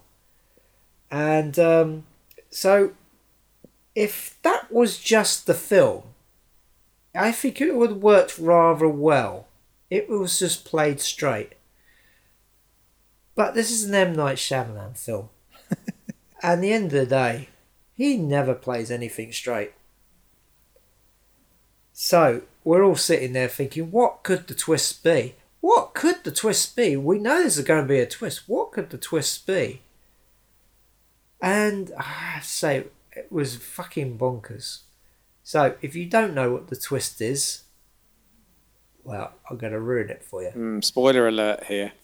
Spoiler alert. Although how anybody couldn't see this coming is beyond me, because I absolutely saw it coming. But there you go. Well, it was very much signposted. Well, okay, there's actually two twists in this. And the thing that why the twist in Sixth Sense worked very well is that kind of magic trick that he does in the, that Bruce Willis does with the kid in the film with the penny. It's like, it's here, it's here, it's here. Well, it was actually in my hand all the time. It's there on display, but because you're caught up with the other story, you don't notice it. But in The Village, the twist is given away very early, and it's a kind of, he's trying a sleight of hand where it's like, well, I'll give the twist away early, so you think, oh, I've seen the twist. But then you find out that there's another twist. So the first twist is there aren't any creatures in the forest. They're actually the elders dressed up to scare the rest of the villagers from not leaving. And you go, okay, that could be not kind of interesting, but it's never played out very well. The elders don't seem to have their hearts in it, really. You know, they're not really into this playing the creatures very well. To the point where they would try and stop anybody going to the forest, you know. And without making my next point, I have to give away the other twist. The other twist is, it's not the 18th century, it's the 21st century.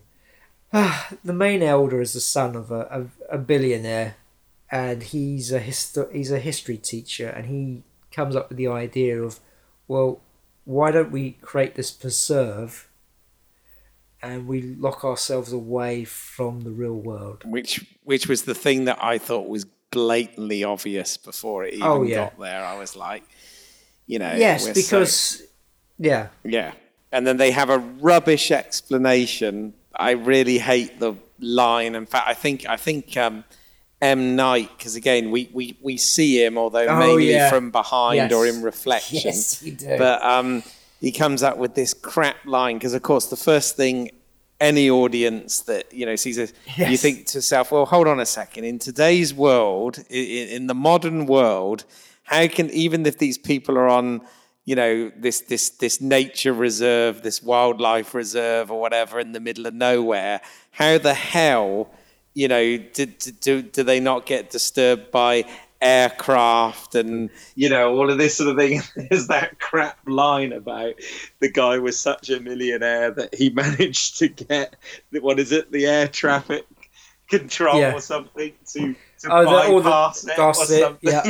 I was like, oh, how fucking shit is that? I mean, if you're going to have... It's like a no-fly zone. Exactly. If you're going to have a twist ending, at least, you know, have a decent twist ending, not you know, not that crap. Yeah.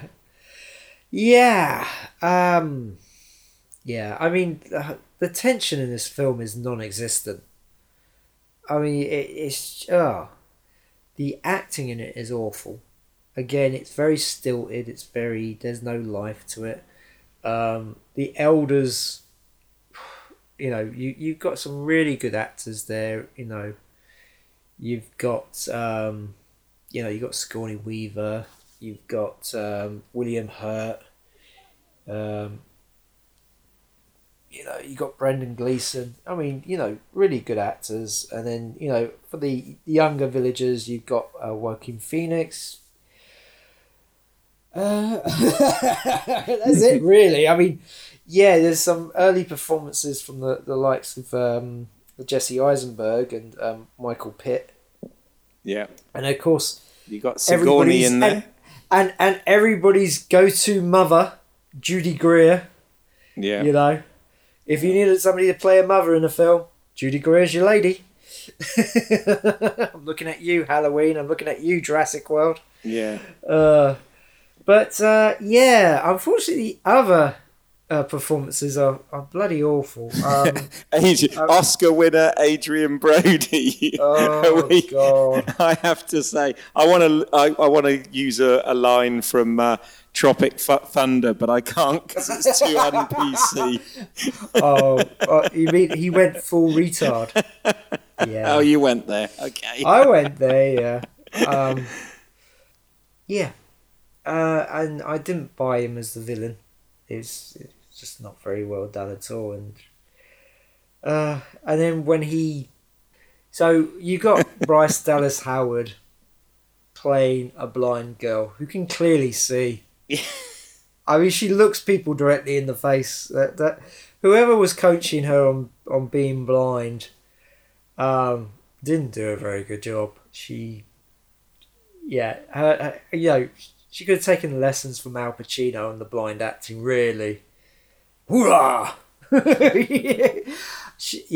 I never bought her being blind for a second. And of course, so she is the one, Joaquin Phoenix, you know, he's pretty good in it. You know, he's playing somebody who's hiding his feelings for Bryce Dallas Howard's character. And you get this whole sort of melodrama because Judy Greer's character has asked him to marry her, and he's said no, and she's in tears. Oh, and of course he really has, you know, eyes for Ivy is the character's name, and it's kind of forced. And then, of course, Adrien Brody, out of a fit of jealousy, stabs Joaquin Phoenix. I mean, stabs him several times in the stomach. I mean, I must admit, I'm watching it recently. I had to rewind the scene because I didn't quite see what he did. Even though it was a big close up on the knife in his stomach, I tuned out.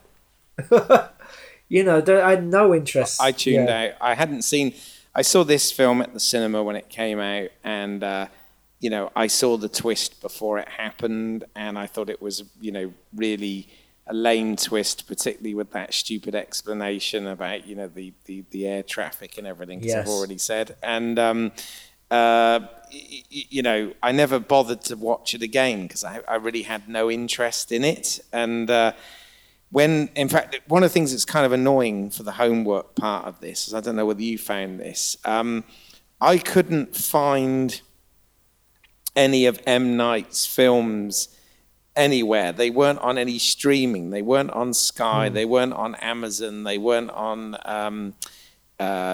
Netflix, they were, and I couldn't find it, so I went to our good old friends at CEX and managed to get this film for 50p, and I'm so glad it wasn't any more than that. And and I'll be honest, it took me 3 goes to get through it. I literally fell asleep watching it. I just found it really, really hard work to watch, which is in stark contrast to the films of his that we've just talked about, which I'm quite happy to sit and watch and never really get bored, even when I know the twists and whatever. But this one, I found it very difficult to get through, I have to say. So not very good. Yeah. I'm in agreement with you again. Well, it's just, I don't know what he was thinking. I mean, it could have been the creatures had been real, I think it would probably have been a lot more interesting. Because the thing is, it's just, so they send out, the blind girl to go through the woods to get the medicine, to go to town. Out of everybody, in the whole village, you send the blind girl. And she does quite successfully, she breaks a stick and she still is able to find her way to the path and everything. And there's this whole scene where we see one of the creatures. And at this point, we know already, it's been told to us, shown to us, that these creatures aren't real, and their one is. And we know for the life of us, it's not real. We know it's somebody else in it. And then, of course, the twist is it's actually Adrien Brody. He's found his parents' disguise, and he's gone out in the woods in this and decides to attack the woman he loves. Yeah. Yeah. After killing a load of animals to start with and all that stuff to again arouse this panic amongst the villagers, about this creature and stuff. But I mean, it's just kind of you just don't care. That's the problem. Just for a thriller like this to work, you have to care for your characters, and you just really don't care. I mean, these poor people, they decided to do this way of life because all of them had faced tragedy. They had lost loved ones through the older crimes. Generation. The older of the generation. Yeah, and they decided to save their children from this, even though they put them into a situation that there's no medicines, and they die from natural causes or natural illnesses and stuff like that. I mean, poor Brendan Gleeson. I mean, he's the first thing we see him is burying a child. Yeah.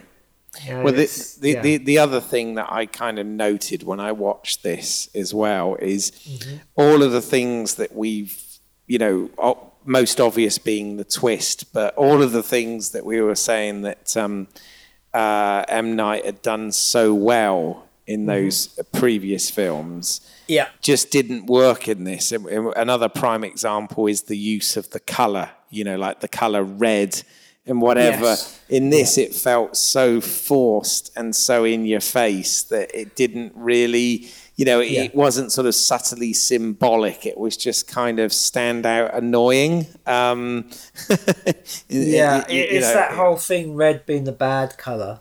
And it's just like, okay. I mean, it didn't make sense that these creatures would go around painting red on the doors. It didn't make any sense. And of course, they all had these boxes, and when you saw the box, they didn't look 18th century at all, and that was a big indication that something was up. Oh, big time. And then the other thing this film didn't do at all well was there was no suspense or tension. Before we get the first crappy reveal about the fact that there is no monster, in the scenes, where we're with the villagers or with the young villagers, and think that there is this creature. I didn't really even that thing where she's blind and she stood at the door and it's coming all this. I really didn't feel it at all. I was like, nah, because there's no threat. Yeah. I mean, this is the thing. I mean, apart from a few scenes where, there's that whole thing where you had Jesse Eisenberg standing with his back to the woods and seeing how long he could stay there for. Problem was the ding dong, the bells are ringing. Ding dong. I mean, at the end of the day, see, the thing is, with it didn't set up the threat very well. No. I mean, you take Jaws. The first thing we see Jaws do is kill a person. So we know the threat is real. Yes. We don't see any of that. So they skinned an animal. We don't know who did that. We're already, on high alert for twists. So straight away you're thinking, well, mate, it's probably one of the villagers. Yeah. It probably turns out it's one of the villagers doing all this. But why? You have to present the threat straight away. You got to show what the if you go into the woods, what the results are going to be. Mm-hmm. What are these creatures going to do? And that's why I think why it didn't work was the fact that we knew it was going to be a twist. We knew that. I mean, the advertising was like, "Ooh, it's all tension. Ooh, look at it. It's all creepy. Look at these there's these creatures, and we have this truce with the woods, and But there was nothing in there to sort of. I think of a film that came out sort of, years before it. Sleepy Hollow. Well, that worked. Yeah, that works very well, and it's very similar. Yeah, there's a threat to a village.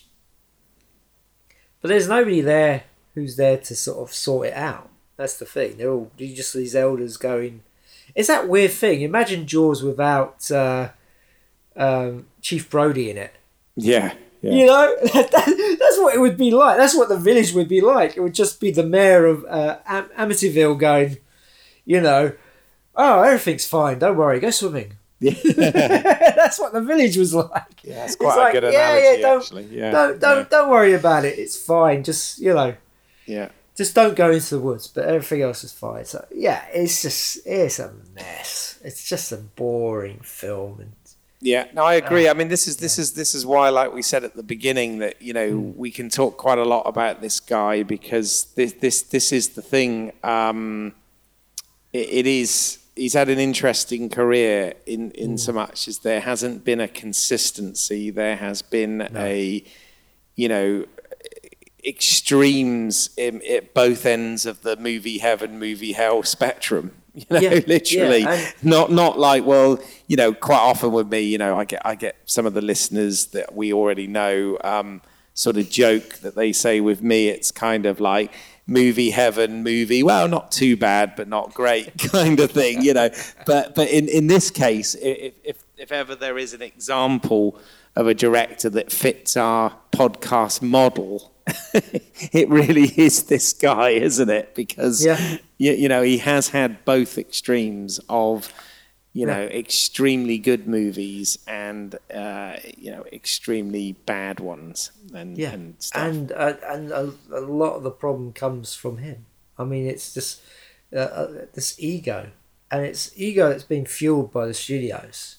I mean, it's not been self-fueled. It's, you know, they have put him up on a pedestal. As I said, they were selling him as the next Steven Spielberg. That is really high praise, and you know, it takes a very strong-willed person to not believe the hype. You know, if that's being what's said about you all the time, and you know, I think he's played up that kind of I'm a mysterious character. You know, my films are mysterious. I have a bigger message to say, but they're, you know, I'm mysterious. And it's just like, no, mate, you're just full of shit, because that's what your films ultimately were. You know, you made a great film, and then you made a good film, and then you, instead of going, right, I'm going to try something else, it's like, how can I make a better film than Sixth Sense? Yeah, it does feel like every film afterwards, to a certain point, was all about how can I make a better film than Sixth Sense?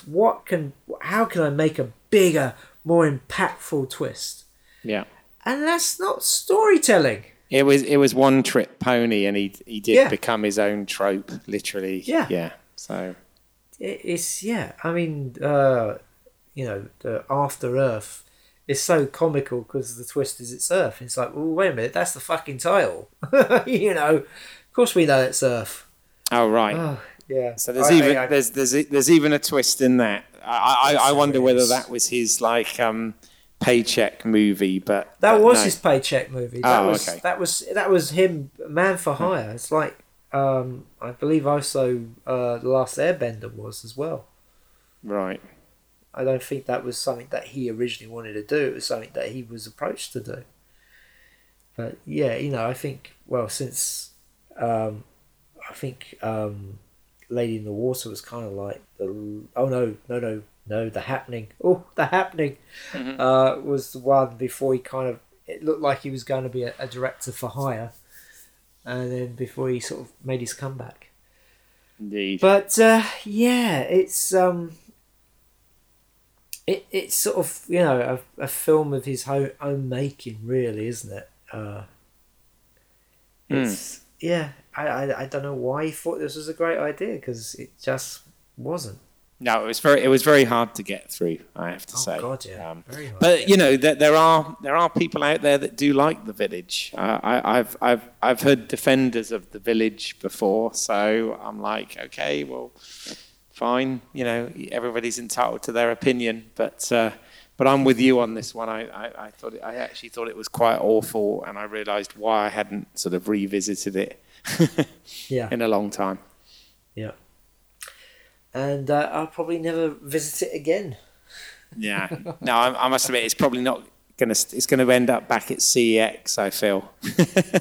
Yeah, you won't get much for it, mate. No, I get like 5p for it. Yeah. I might put it to a charity shop. Yeah, exactly. Yeah, they can add it to the rest of the collection. Next to their 50 Shades of Grey books they have all stocked up. Wow. Right, so Keith, what is your pick for movie hell? Well, just when I thought, having watched The Village, that you know, Simon's taken the absolute movie hell and it can't get any worse. I was wrong, because I saw this at the cinema. It's a film with what I call an oxymoron of a title. And it is from 2008, and you've already mentioned it. It's called The Happening, which doesn't really, in my eyes. I remember. Oh, well, I had another title for it, The Crappening. The Crappening. There you go. Yeah. Now I saw this when it came out at the cinema, and was, you know, severely underwhelmed by it. And I've since, again, I managed to get it for 50p, thank God.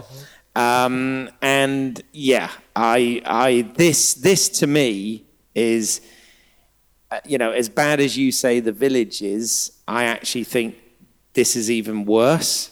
Okay, and I've got my reasons why I think it's even worse, is because at least with The Village, even though the twist and everything is bollocks, but the stilted acting of what are a very good ensemble of actors generally. I can sort of, if I had to sort of put like a fan's answer to it or whatever, I could say, well, these characters, they act a bit unusual because of the circumstances that they live in and that they believe. So they believe they're living in 1800 whatever it is, and they believe that the world works this way, and that there's a threat out in the forest that they've got this kind of peace agreement with, providing they don't cross these boundaries, and that's how they've been brought up, and this is the sort of world they live in, and they don't have technology and all of this sort of thing, and I could almost make the excuse that that's why the performances are so stilted and feel so odd. If I was giving M. Night more credit than he probably deserves for that film, I'd say, oh yeah, well that was intentional in order to give us that feeling of oddness. However, when we get to The Happening, which is clearly happening in the real world, in 2008 or whenever it was set, in actual places in the US, starting off in Central Park. What puzzles me with this film more than anything is, and Mark Wahlberg gets a lot of shit about, being really bad in this, but the thing is, it's me? Not, yeah, no. But and he is god awful. But it's not just Mark Wahlberg. The entire cast of this film, I don't know what direction they were given or what they thought they were doing, but nothing about this film is convincing or feels real at all, okay? I mean, yes, we've got characters put into this extraordinary circumstance with this, the fact that people are jumping off buildings and running over themselves with lawnmowers and jumping into, tigers' enclosures at the zoo and getting ripped to bits and doing all these odd things as a result of, well, to begin with, they don't know whether it's a chemical, a toxic outbreak, whether it's some sort of terrorist attack, airborne terrorist attack. They don't know what it is, but people are behaving very odd and doing these things. But the people that aren't affected and the survivors, the ones on this survival journey that this film's supposed to take us on through the sort of northeast of the US, just nobody. It's as if the whole cast are infected with this as well, because nobody in this behaves believable in any way, shape, or form. It's just really odd. The script and the performances are just, oh my God, I find it hard to almost put into words. It's a very, very, very strange film that really, really doesn't work, in my opinion, on any level at all. And I had trouble getting through this. It's barely 90 minutes long, but it feels so labored, and all of the characters that we come across in this, regardless of what pedigree of actor they are, just seem to be, I don't know, they're not playing it for laughs, but then they don't seem to be playing it straight, and it's just got a really weird feel to it. And then the sort of conceit of this, that it's actually plant life, and the threat is literally in the wind, and the decisions that the characters make to try and avoid this and survive this, just none of it.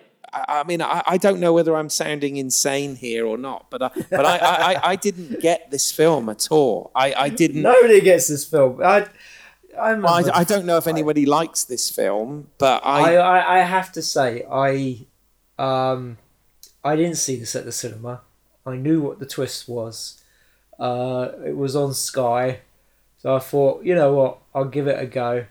And I hadn't laughed so much in my life. It was so ridiculous. It was so bad. It was funny.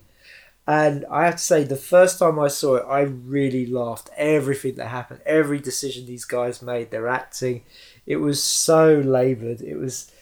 They went to the M. Night School of Acting. It was like just one note for everything. But it's supposed to be a survival thriller, isn't it? It's supposed to be a post-apocalyptic psychological thriller is what it's supposed to be. Yeah. And it just, there's nothing thrilling about it. I mean, it's just, it just makes no sense at all. And this is the problem. I've got no problem at all with I think the basic concept, the sort of log line of this film, I don't necessarily have a problem with, but the way the execution of it is terrible. And I mean, apparently the script was this was one of these films that was rushed out during the 2000 and into production during the 2007 Writers Guild strike, and oh my God, does it show, because the again, where we're talking about the man that made this wonderful nuanced script about a kid that sees dead people and whatever, there's no, it feels like there's no care taken over this whatsoever, and he really has, in this film, lost his touch completely, because I can't, with me, I always try and find one thing that I would like to say, well, okay, this isn't good, but, there's usually one thing in a film that kind of, no matter how bad the film is, there's one thing you can hang something on and have something good to say about. But I literally cannot find anything good to say about this. I think it's woeful. I really do.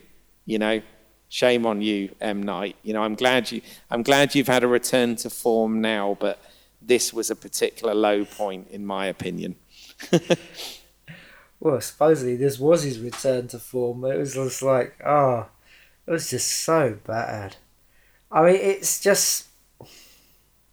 Can you say anything good about it, though? Because that's the thing. I feel like I'm being just awful here, but I can't. I mean, I laughed at the whole thing. It was just so ridiculous. I mean, it was his message film. We better start looking after the planet before it decides, start killing us. But that totally doesn't work, does it? No, it doesn't work at all. Because it's nothing to do with hubris and, or man's arrogance or anything that would make that sort of story work. It's just one day the plants decided that they didn't like us anymore and started putting out this toxin that made us kill ourselves. And when he has the conversation with the plastic plant, I didn't know if I was supposed to laugh or not. I laughed my head off. I really laughed my head off. I mean, the second time watching it for this was painful. It was whatever fun enjoyment I found from watching it the first time. I think because the first time you didn't know what was going to happen, so you did. It was just so funny, and just the way it was all shot, it was kind of matter of fact. The deaths, and there was no. Yeah. Again. You didn't care for anybody, so when somebody did die, I didn't care, and I didn't buy the relationship between these two lead characters at all. I just didn't. I don't know. I just didn't buy it. The thing is, you've got they have this situation where there's a guy hitting on Zooey Deschanel's character, and we're not sure if she's had a fling or something. I know it seems like there's something going on with their relationship, her and Mark Wahlberg in the film, and you're never quite sort of told what it is. So that final shot where she finds out she's pregnant and she actually smiles for once, is not deserved. It doesn't mean anything. Exactly. It's not earned in any way. Yeah. And again, we've not got to know the characters at all. I mean, if you take a disaster movie, like the Poseidon Adventure or the Towering Inferno, we get to know these characters before the actual Inferno starts. Yeah. And so, this whole... But even... you could have had the incident in Central Park. I mean, that was the whole thing. The whole incident in Central Park was hilarious. I mean, the girl stabbing herself in the throat is just... It's just like... Because there was nobody there going, what are you doing? What are you... Stop! Because they're all affected by this M. Night virus. It's like, my acting is now going to become shitty and terrible and stilted. Yes. It is. It's like M. Night designed his own virus. It was called, awful fucking acting. And it's just like... Well, apparently, I mean, I read somewhere that he described this film as... it's like based on a paranoia movie from the 1960s along the lines of The Birds or Invasion of the Body Snatchers. And I'm thinking, who are you kidding? It's got none of that pathos in this story whatsoever. It's...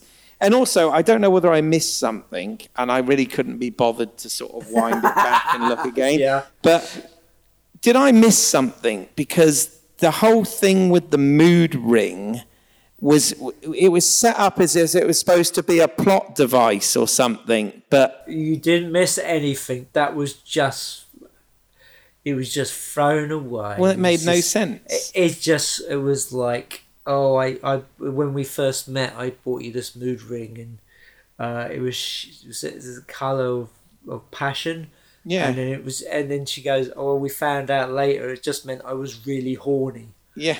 No, exactly. It really didn't. And I was expecting it. Nothing. The way they'd set it up, I was expecting it to be the thing that, it changed colour or something when he realised that it was the plant life, or, I thought it was going to actually be some sort of... No. I mean, it wasn't a MacGuffin and it wasn't a plot device. It wasn't either. It was just... There's nothing. It was just confusing. It just looked stupid. It was like, what is... I don't know. I really am trying to find one thing that I can say was good about this, but I really can't. I mean, this to me is worse than The Village. This is somebody really trying. And this is somebody who's come off the back of Lady in the Water, loads of negative publicity about it, everybody having a that film's not as bad as this. Lady in the Water's not as bad as this film. Yeah, but this is more... Lady in the Water's more offensive. Yeah. I mean, also the fact his attack on critics as well didn't go down very well, did it? No. So it did feel like somebody under pressure, and it just literally... It felt like a first draft. It was like, I wrote it. Here we go. Well, I think it was. I really think it... Because I didn't believe the way that any of these... in a survival situation, if this was real, there'd be mass panic, yeah? Oh, fuck yeah. But nobody... I mean, when they get off the train in some little town, I forget what it's called. That's right, yeah. But the train conductors and drivers are just stood there having a little sort of meeting amongst themselves, and he comes... Mark Wahlberg's character is the only one who actually comes and asks them what's going on, and they're all sort of totally laid back about, this is the end of the line, we're stopping here. Yeah, and we've lost contact. What do you mean we lost contact? Yeah, nobody's there. Yeah. And you're like, fuck me. If that was anything else, you'd be like, what? Yeah, and you get one woman on a phone talking to a dog with everybody else gathered round, and then Mark Wahlberg comes. He's never met this woman before. Comes and starts telling her what she should tell her daughter or whatever, and I'm like, what? You know?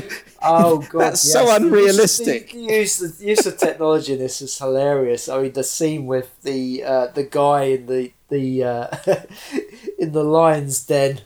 Oh, that was hilarious. And you think, oh, they're going to cut. They're not going to show this bit, and then they cut back to him. And he's got an arm missing, and you see the lion take off his other CGI arm. It's just and the reaction of the people watching it is like nothing. It's like nothing. I'm like, seriously, would people? You'd be absolutely horrified if you saw something like that. You know? Yeah, there's nobody. Not even one person turned away. No, you know, it's just like. And don't get me on the guy who keeps going on about hot dogs. Oh, that's again awful. I was like, have you really not got anything else to say? It's like, what will this character say? Oh, he likes hot dogs. Well, let's talk about hot dogs. Yeah. And then, of course, you got the really dark bit in one place where I was like, what the hell? And again, it's not earned, but they just meet these kids randomly in a field. And then, that's not dark. That's hilarious. Those two little sods deserved everything they got. Well, yeah, I know, but I must admit that was the only bit that I kind of didn't expect, because I was like, oh shit, you know, okay, whatever. But you know, the fact that they both get sort of blown away, they get their heads shot off, and it's like, geez, it's just senseless. It's a completely nonsensical film, and I mean, there's shocking, and there was just that. I mean, it was just at that point, you just took every death to be, you know, comical. I mean, it was. I think the only scene which I thought worked all right, even though it's in this stupid film, was after the attack in Central Park, where you see the construction workers jumping off the building, and you got they're sitting there having their conversation over lunch, and then they hear this bang behind them. They see that one of their colleagues have fallen down. It's like, oh no. Johnny's fallen down, oh no, and then suddenly you hear this another bang, and they look behind them, there's another person falling down, and then suddenly there's more and more, and then that just one shot, the construction worker looking up, and you just see those guys just walking off over the edge. I thought, oh, that's kind of good, you know, but that was probably it. I mean, after that, it was just sort of, you know, Mark Wahlberg's teacher sort of going on about the bees. Where the bees go. It's really unconvincing. Yes. Yeah. It's supposed to be that sort of that weird bit when the headmistress comes in and he's like, ooh. Oh, yeah. It's the evil headmistress. Yeah. It's like, what the fuck? Yeah. No, exactly. It's like HR should have come in with her or something. You know, it's like, what? But no. Sorry, kids. This isn't your teacher. This is a crazy person who's come off the street. That's what I thought at one point. Again, I was thinking, is everybody acting weird because of this, you know, airborne? But they're not, are they? It's just because it's bad. They're acting weird because they're in an M. Night Shyamalan film.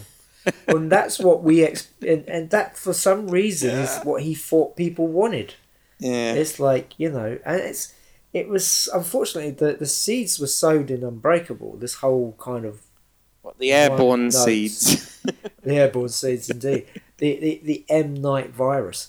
You know, this whole kind of acting style, which film by film got worse and worse, and just did not work for this film. And it's just, it's just laughable. It's so laughable. It's for me, it was definitely... as I said, there's a couple of films I haven't seen, but out of what I had seen, this was easily hell for me. I was like, this is even worse than The Village, in my opinion. You know, there's this is sort of when he sort of hit the bottom and didn't kind of recover from it for a while. Well, it's funny because if you look at a lot of the directors that we talked about, there are quite a few that have had sort of highs in their career, and then as they've got older, their careers have kind of drifted off and gone downhill. Okay, but what's really weird, what's kind of unique about M. Night is the fact that his career has almost done like a U-shape, because because it started off incredibly high and then gradually got worse and went down into this, culminating in this film, in my opinion, as the lowest point. And then, but we are seeing this return to form, and like his last couple of films, as we both said, have been very enjoyable again and very well made again. So, well, I mean, I think he kind of woke up to, to what he was. I mean, I don't know. I mean, again, we bring this down all to ego, but I mean, also the fact that this is a man who was working very hard. I mean, the fact that he did The Sixth Sense and then he did Unbreakable the following year. I mean, there's not much of a gap there, really. So, that's a sign of somebody working very hard. You know, there's no break. So, if you don't go away, recharge yourself, have a think, live a little.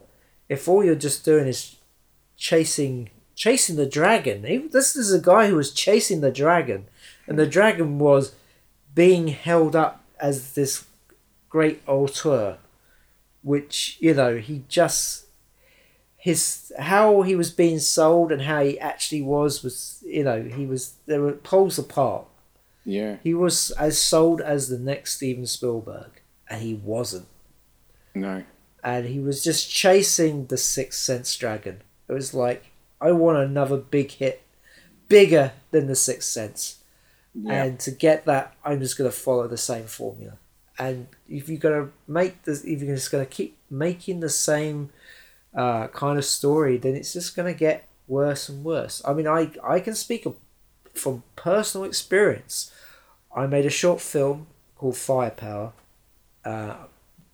It did pretty well. I was very happy with how it turned out. And then sort of my third film, Blocked, I followed a similar formula to how I'd done Firepower. And Blocked was fucking awful. And I will happily, say that. I think it wasn't, I mean, it didn't turn out the way I wanted.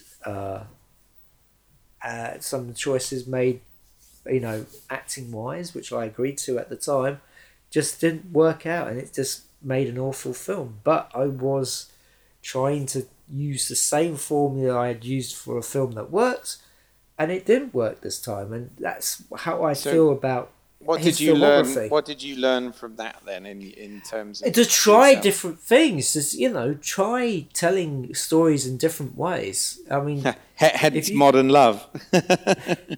Yes. Yeah, but I mean, it's if every story you tell is told in a similar way, and M. Night's similar way was that it had to have a twist. Yeah. This is the thing I've said for a long time, is I would like to see him make a straight film. A story that has a beginning, middle and end and does not have a twist. It's...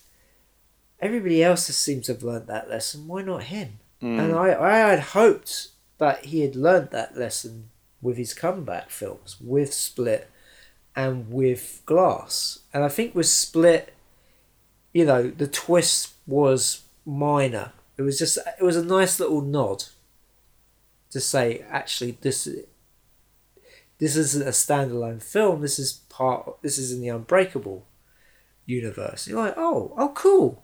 That's cool. It doesn't change the story one bit.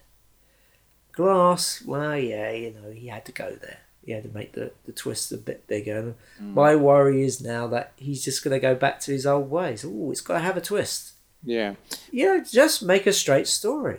About 4 years ago, he did do what many producer directors have done, and he got involved in a TV show called Wayward Pines, which was a sort of mystery science fiction thriller based on a series of novels by an author called Blake Crouch. And I did actually, I have to say, I did watch the series. It was one of those things where he was executive producer.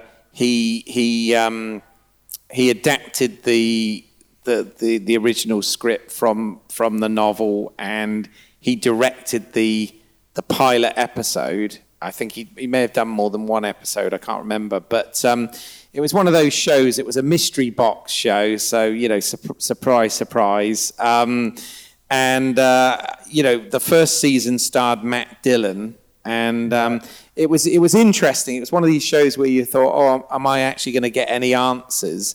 And then you did get some answers, and they were quite shocking answers. And it felt like it had sort of a definite end. But then they brought it back for a second season, this time starring Jason Patric as a different character, but set in the same sort of world.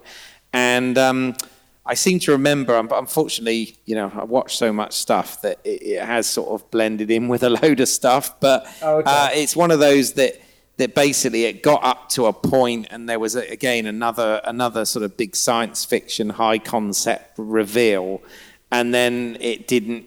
The series ended and it didn't get picked up for any more. So it was kind of left in a bit of a not quite a cliffhanger, but it could have carried on if they'd picked it up. And I don't know, beyond directing the pilot and serving as the sort of executive producer credit on the show, I don't know how involved he was with it beyond that. But I remember at the time, as I said, it's quite forgettable, but I didn't mind it. I did tune in and watch it at the time, and it was sort of decent mystery television. It was reasonably well made, but as I said, it lasted 2 seasons of 10 episodes per season. But he got involved in that, like most filmmakers do now, obviously realizing this sort of rich television world that we live in now. But as I said, how hands-on he actually was beyond the pilot episode, I'm not entirely sure. Often these named filmmakers will come in and they'll do the pilot, and then they'll kind of get an EP credit for the rest of the show, but whether or not they're necessarily involved that heavily in the writing and development beyond that, I don't know. Yeah, so. I mean, I'm just looking at his IMDb credits, and he's got another TV series that he's executive producing, but at the moment there isn't a title for it. It's just Untitled M. Night Shyamalan Project. TV there you series. Go. And he's also got another film in the works called Labour of Love. Oh well, let's hope it is. Yes, let's see what happens. Because I think if he does make a film, A Labour of Love, it can turn out like A Sixth Sense, which is great. But if not, if it's an undeveloped, it'll turn out like The Happening, which I wish didn't. Yeah. Yes, The Happening. Good title, like it. Yeah. Yeah. So I mean, like I said at the beginning, we could almost do an entire pod series on this guy, but I think it's sort of in conclusion, he is a director. We talk about a lot of directors that sort of follow a certain path and are good at certain things or try different things, but this guy really is the guy of extremes, isn't he? He's done both extremes of our movie heaven, movie hell. Yes, yeah. He's somebody who he has a talent for making films. It's just unfortunate that he decided to become a one-trick pony. We should have probably picked him as our the director that we launched our series on, because he really is the epitome of movie heaven, movie hell. Yes. But I'm glad we left it to now because obviously, you know, we were able to talk about Glass and Split and, you know, those things as well, which is definitely a return to form. Yeah. Well, exactly. I mean, otherwise, I think if it wasn't for that return to form, I would find it hard to talk about him, really. Yeah. Because it's easy to bash somebody when they're down. Yes, and there are lots of directors with letter S in their last name to talk about, aren't there? So yes, yes, a long list. Yes, a long list indeed. All right, cool. Wow. So Keith, where can people find out more about your work? Okay, well, if you go to YouTube and put in British Isles, that's EYLES. There's some short films that I've made on there, and you can get in touch that way. Also, I am actually involved at the moment in another podcast. My God, I'm a traitor. I'm cheating on Simon, and that is called the Premiere Scene Pod. Or Premiere Scene Podcast, I guess. And that can be, if you Google Premiere Scene, our good friends Claire and Anthony Bueno, they run where they do lots of premieres, as the title suggests. And you can find out more about that there. And that's about it. And as always, you can find my work at independentrunnings.com. Still working on the feature, still working on Modern Love. We're getting closer to finishing, so hopefully soon I'll be able to let people know the good news. It's all done. You can listen to this podcast on iTunes, Stitcher, YouTube, and all good podcasts. You can follow us on Facebook and Twitter. Just search Movie Heaven, Movie Hell. And please leave us a rating and review on iTunes and Stitcher. It all helps. Wow. Hopefully we'll get to do another director soon. Yeah, that would be good. It's been interesting to return to, as I said, our old format. And but I know we've got a lot of specials coming up over the coming months as well, haven't we? We do indeed. So, yes, join us again for the next episode of Movie Heaven, Movie Hell.